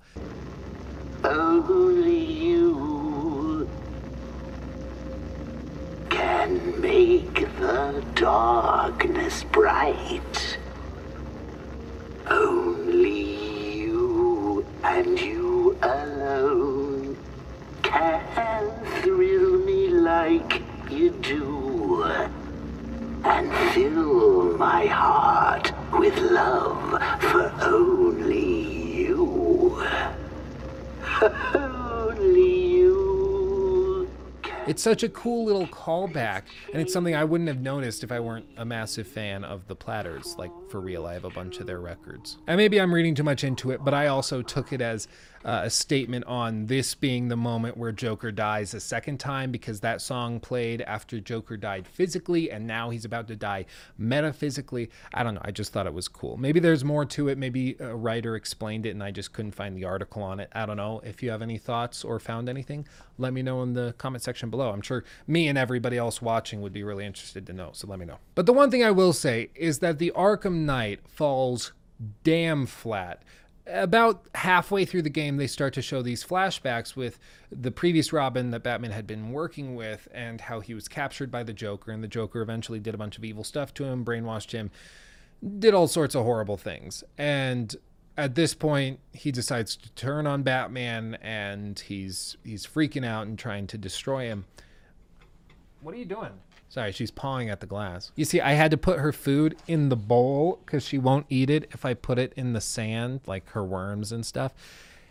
And, you know, she's such a spoiled little brat. She's like, give me more worms now. I'm hungry. She's incredulous. Point of the Arkham Knight discussion, though, is just that I found him to fall very flat. From the moment that I realized that this huge plot hole existed with regards to the tanks and the fact that he didn't have them manned so he could challenge Batman more, I couldn't take him very seriously, because the whole time I was like, well, is this going to be implemented into the plot? Like, maybe he doesn't actually want to hurt Batman, so he's doing this and he left them unmanned. I don't know. It doesn't make any sense at all. It really doesn't. And after that, he lost a lot of credibility with me, and I think with a lot of other players. I didn't really give a crap. So I kind of checked out, and I just waited for the Scarecrow moments, which is too bad, because I think he could have been really, really cool. But he falls flat. And can we also just agree that the fact that the Arkham Knight comes in as the Deus Ex Machina at the end of the game to shoot the gun out of Scarecrow's hand is damn stupid. If he had that gun, why didn't he just shoot Scarecrow? Like, why was he waiting so long? Did he have to set that whole thing? It just, again, it doesn't really make a lot of sense. It works well for the cutscene and for everything to seem like it's happening all at once, but I just find it kind of stupid. And there's also other plot holes that don't really make a lot of sense, like the fact that Gordon, at the moment where it's revealed that Barbara didn't actually die and that he had just betrayed Batman seemingly, he pulls the gun on Batman, and everybody just looks past the fact that Batman has bulletproof armor on, and the fact that Gordon shoots him in the chest where it's bulletproof. Like, nobody's going to question that. Why didn't they have Batman take off his mask and then shoot him in the forehead? Why didn't they do that? Well, because that would have made sense. That would have made a lot of sense. But no, they don't do that because it doesn't work. Now, you know what? Let's shift and start talking about the Batmobile. I think we've delayed it enough. We've talked about the narrative. We've talked about all that. Let's actually address the elephant in the room. Now, in the developers' words themselves, in all the interviews that I watched in preparation for this critique, what they kept saying pre-launch was that the Batmobile was designed to take the Arkham games to the next level. It's something they always wanted to do, but weren't able to do given the hardware limitations of the previous games. One thing that they said in these interviews was that, quote, Arkham Asylum was all about the new combat system, Arkham City was all about the new open world that they were able to build, and Arkham Knight was all about the Batmobile. This is how they honestly felt going into the launch of the game. They thought that the Batmobile was really going to be revolutionary and that people were going to love it so much that it was going to be one of the main selling points of the game. Instead, it backfired so heavily that people felt it was one of the low points of the game. And it's one of the reasons that a lot of people hate the game, is specifically because it feels like more of a battle tank simulator than it does an actual Batman game. Think I'm making this up? Check out this clip from a GameSpot interview where he actually says this very thing. We really wanted to take big risks at every new iteration. So in Arkham City, it was this massive new open world structure, but for Batman Arkham Knight, it's really all about the Batmobile, delivering the experience and the promise of driving this legendary car in this legendary city.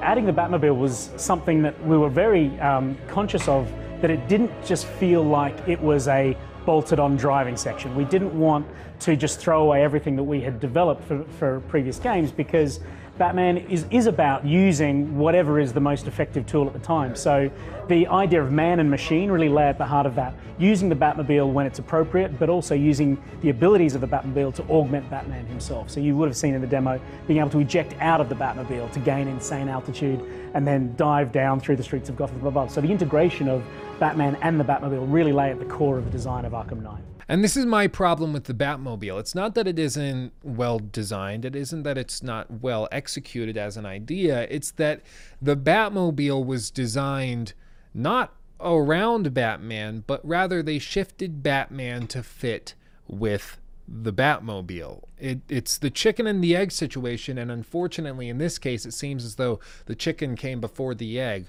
which doesn't even make sense. Instead of justifying the Batmobile in the lore and having some sort of situation where instead of a bunch of drones everywhere, they just use the Batmobile for some quick navigation, and if you want to use it for some Riddler challenges and AR challenges, you can do that. Instead of doing that, which would have made sense, and I think most players would have been fine with, they made it a staple of the entire game, and then they realized, well, we can't have people in the enemy drones, otherwise Batman's killing them.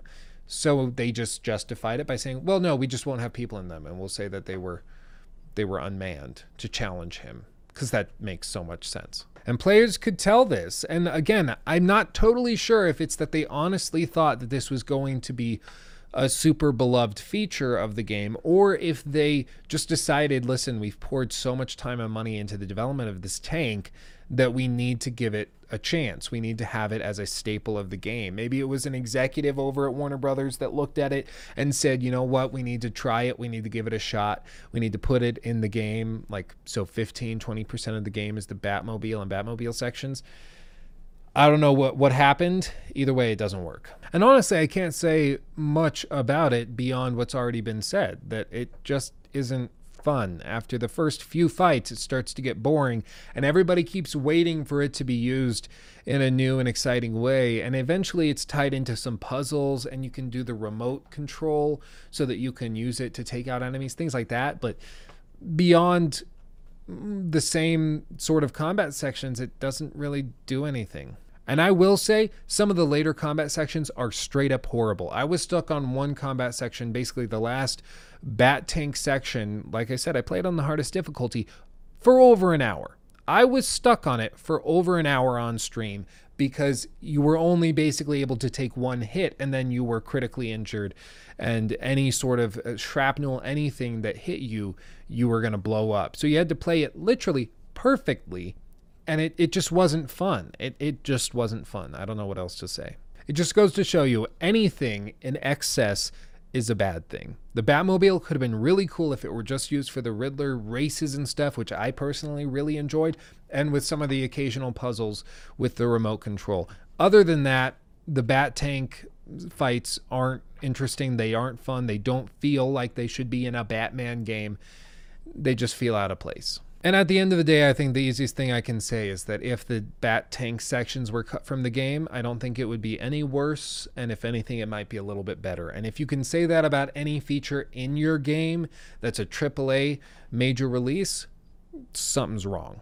Something is very wrong. Now, as for the combat, I will hand it to Rocksteady in that the free flow combat system has sort of run its course. It was super novel and cool and interesting when it launched with Arkham Asylum back in 2009, but after that, it slowly started to stagnate and stale. We've seen that in, for instance, Shadow of War, where the combat system, even though it's free flow, feels fairly stagnated. And in Arkham Origins, it was polished up a little bit more, but in Arkham Knight, they really cinched everything up. And if I had to use one word to describe it, it is cinched, or maybe streamlined would be another way of putting it. Everything is just polished. There's very little latency between animations playing. Everything's very fast-paced. All of the tools work very well together. It just feels very clean. They added new finisher moves, as you would expect. Each of the characters that are different and can be played have different finisher moves that are fun and interesting and unique. They did about as much as you could possibly do to keep the fighting sequence and system interesting, and I think that was part of the reason they brought in the Batmobile, was specifically because they were worried that it was just going to feel like more of the same if they came in with just more of the free flow combat system. They wanted to bring in something more, something new, something fresh, and that's admirable. You just got to make sure that it's fun. They added in new enemy types, such as the medic class, which actually can revive previously downed opponents. So if you're one of those players that tries to just jump around the rafters and slowly take people out over the course of like 30 minutes, that's not going to work anymore, because the medics will actually come and revive them, so you're constantly fighting an uphill battle. So it encourages you to play a little more riskily, to be more aggressive, and I think that's something that ends up being more fun for a lot of players, so I think that's good. And I will also say, the sidekick fights, where you go in, for instance, with Catwoman, and you're able to fight side by side, and with a single press of a button, you're able to switch between the two characters and finish with each other, and it works amazingly well. It's incredibly well polished. I freaking love how they did this, how they implemented it. In fact, I loved it so much I wish that they had used it more in the game. And it, I think, goes to show that a free flow combat system in a game with like 2 or 3 characters playing with you as sidekicks, for instance, like a Suicide Squad game, could really work well.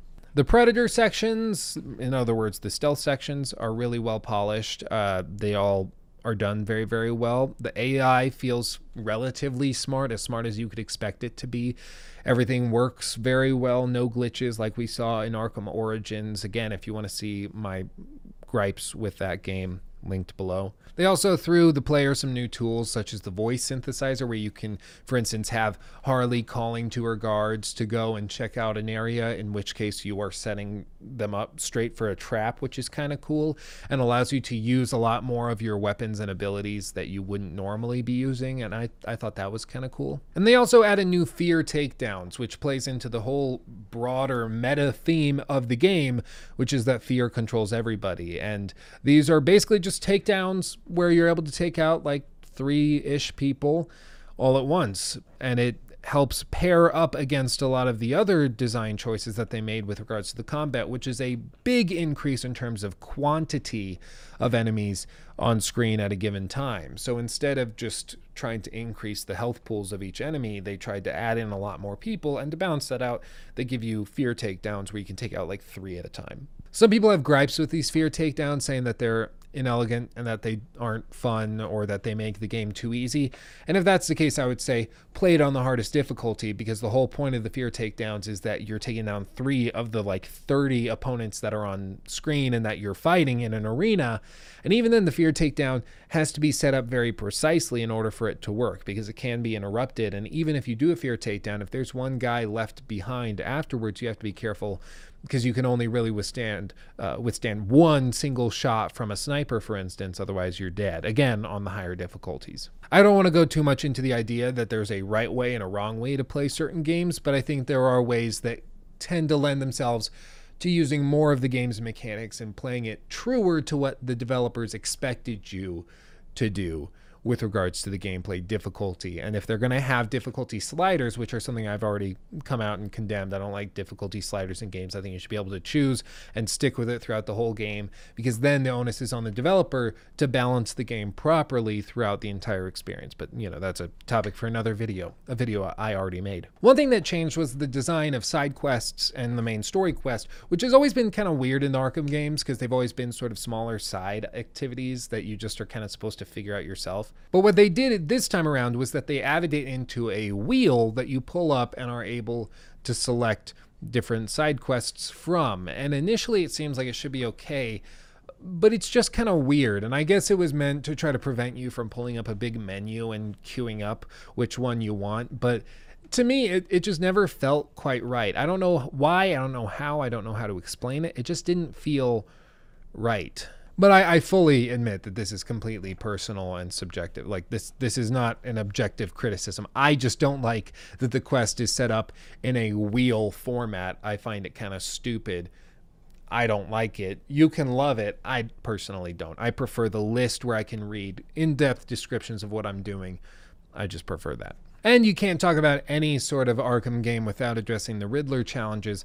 And there's a lot. In this game, there are 243 individual challenges from the Riddler that he offers you. And again, if you want to 100% complete the game and get access to the final true ending yourself, you have to complete all 243 of them. And they put some effort into these. Some of these are actually pretty tricky and time-consuming. I love them. My personal favorites are the Bat car races. I personally really like them.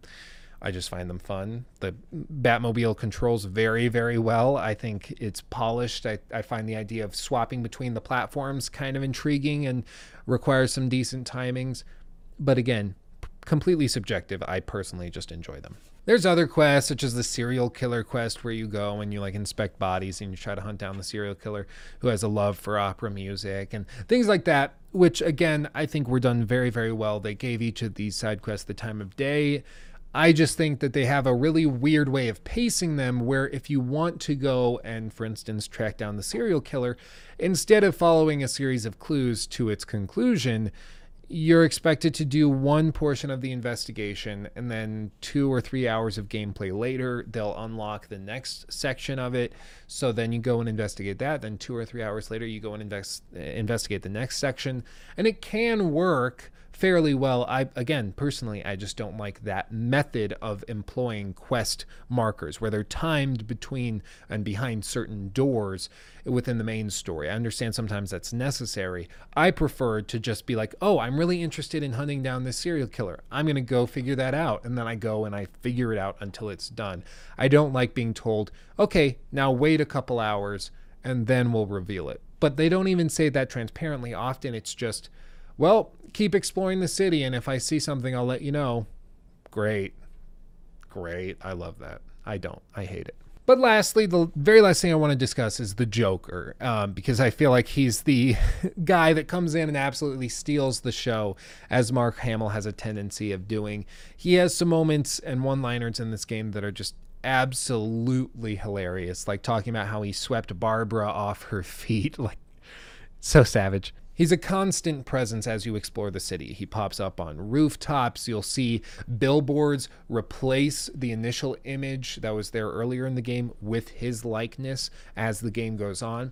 It's really well done. It's very, very subtle in many cases, and it's very clearly put in front of you in other instances where he has a very dark joke to put forward, and they're all delivered fantastically well. They're hilarious. And I'll be honest, I think that's contributory to part of the reason why at the end of the game I felt kind of sad that he was gone, because I really enjoyed having him with me throughout the whole main campaign, constantly commenting on everything that was happening. And to lose him then at the very end felt kind of empty. But again, I think that was part of the design choice, because Batman probably also feels a little empty to no longer have his nemesis there anymore. You know, I think it works very well. Woohoo! Crispy. But in summation, I think Batman Arkham Knight is probably on a technical level the most impressive game in the entire franchise. I think the graphics are far and away some of the most impressive graphics we've ever seen in a game, even to this day. I think the gameplay is fairly polished. I think everything is done remarkably well, except for that glaring issue, which is the Batmobile, and of course the PC port at launch. Now, everybody knows that the PC port was terrible. Everybody knows that the Batmobile was awful and it didn't make sense. The question is just whether or not those things are so bad that they ruin the experience of the game completely and entirely. And personally, I don't think they do. I love the game so much, honestly, I would go back through it right now on stream if I had the time. By the way, another reason to follow me on Twitch is that I just got the review code approved for Greedfall, so I'm going to be playing that game over there on Twitch. If you want to check that out, make sure to follow me, sub, all that fun stuff. Links below. And here I'm going to be a little bit of a hypocrite, because I think it's important that I actually offer my final perspective and advice on how, I guess, to play through Arkham Knight for the best possible experience, because obviously there's this glaring issue with the Batmobile. And I've said before, I hate dynamic difficulty sliders because they can be abused to change the overall way that the game is built compared to how the developer intended the player to approach it. That's true, and I still stand by that insofar as the assumption is granted that the way that the game was designed by the designer is the best way to play it, is the best way the game can be, which often is the case because they're the ones that designed it and poured years of effort into polishing that experience. But once we land with a game that is in its pure form with the Batmobile not as fun as if you play it without the Batmobile, then we can start to abuse the difficulty slider so that we get the experience that's actually more engaging and more fun for the overwhelming majority of players. So what I would suggest is giving Batman Arkham Knight a shot. I really think it is worth a shot, especially because you can get it for very cheap nowadays. It goes on sale constantly, down from $20, it drops to like $15. all the way down to 5 during some sales. And I would suggest playing through it on the hardest possible difficulty for the first couple hours, giving that a shot. And if you hate the Batmobile sections, every time those pop up, just drop the difficulty down to the easiest possible difficulty, knock that out, and then bring it right back up to the hardest. I know it sounds stupid, but it's the only way I could think of skipping those Bat Tank sections, at least relatively quickly, and not bothering with them. Just skip right past them, jump forward, and continue about your day. And you know, I don't want to act as though it is far and away just a game-breaking, terrible mechanic and it's awful. It's well done insofar as it could have been well done. It's just not something that feels at home or as though it should be in a Batman Arkham game. It just feels out of place. That's the best way I can describe it. Some people love it. People who love mech games and love tank sort of games and militaristic, you know, tactics games where you have to dodge constantly, those types of things. Those people love the game. Those people love the Bat Tank and everything that they did with it. I just personally don't, and a lot of other people don't, and a lot of viewers of my channel, I'm sure, also don't like it. But at the end of the day, I still stand by my decision that Batman Arkham Knight is not the worst game in the franchise. And if I had to rank the entire Arkham series, are you ready? I've critiqued all of the games at this point. I can have them all linked below this video. If I had to rank all of them from beginning to end, this is what it would be. At the very bottom, I would put Batman Arkham Origins. I just don't like it. I think it's broken. I think it's not very polished. I think it's a copy and pasted mess from Arkham City. My time playing it, it was a glitch-filled mess as well. I just personally don't enjoy it. That doesn't mean you're wrong for enjoying it. It just personally doesn't connect with me. Above that, I put Batman Arkham Asylum. It's got a lot of nostalgia feel for me, but it is an older game. It's not as drawn out as a lot of the others, and it's very linear. Above that, we're left with Batman Arkham City and Batman Arkham Knight, both of which I think are fantastically well built and very well done. For me personally, maybe I'll change my mind after some more reflection, after some more thought. But for me, my favorite in the series is still Batman Arkham City. Now, I'll be very transparent in the fact that I have a huge nostalgic and emotional attachment to Arkham City. It's the first game I ever 100% completed. I love it to death. That's part of the reason that I think it takes the cake for me, because it was part of my childhood. I absolutely love that game. But Arkham Knight, honestly, if I were to play through it again, it might rank a little bit higher, especially now that I know what I'm getting myself into with regards to the tank battles. I would probably try to skip past them and then play the rest of the game, because the rest of the game really is fantastically well built. And you know, all of this just goes to show that you can't just shove a feature down the player's throat. You can't just expect them to enjoy it because you put a lot of money into it. A big budget does not always a fantastic game make, and there's a lot more that goes into it. And developers have to be humble enough to accept and admit when certain features and certain design choices are just not working in the game. Batman Arkham Knight was almost killed by the fact that its developers were not humble enough to accept that something they had poured so much time and effort into was just not enjoyable. It almost ruined the entire game for everybody. So moving forward with whatever they're working on next, I hope that they're able to accept that they made some mistakes with Arkham Knight, to say the least, learn from it, and move forward and release, once again, one of the best games of the generation, just like we were saying back when Batman Arkham City launched. I think they're capable of it, and especially if they launch it as a launch title for the PlayStation 5 and Xbox Scarlet, whatever it ends up being called, I think we could be in for a real treat. But that's all from me. Thank you so much for watching. Me and Khaleesi both. Oh, shoot. Me and Khaleesi both. Thank you. I don't know if you can see her. She's hanging out right there. We both thank you for watching, honestly and truly. We love you very, very much. If you enjoyed the video, hit the like button. It actually does help. I know YouTubers say that. It actually does. I did the math. And if you want to see more videos like this, leave a comment as to what game you'd like to see me critique next, and subscribe. Make sure you ring the bell as well. Beyond that, if you want to see more videos like this made more frequently, make sure to support me over on Patreon for just over 3 cents a day. You can support me, get access to all of these critiques early and before everybody else, behind the scenes peeks and sneaks and whatever you want to call it. I know that doesn't make sense. Or if you don't like Patreon, just hit the join button right next to the subscribe button.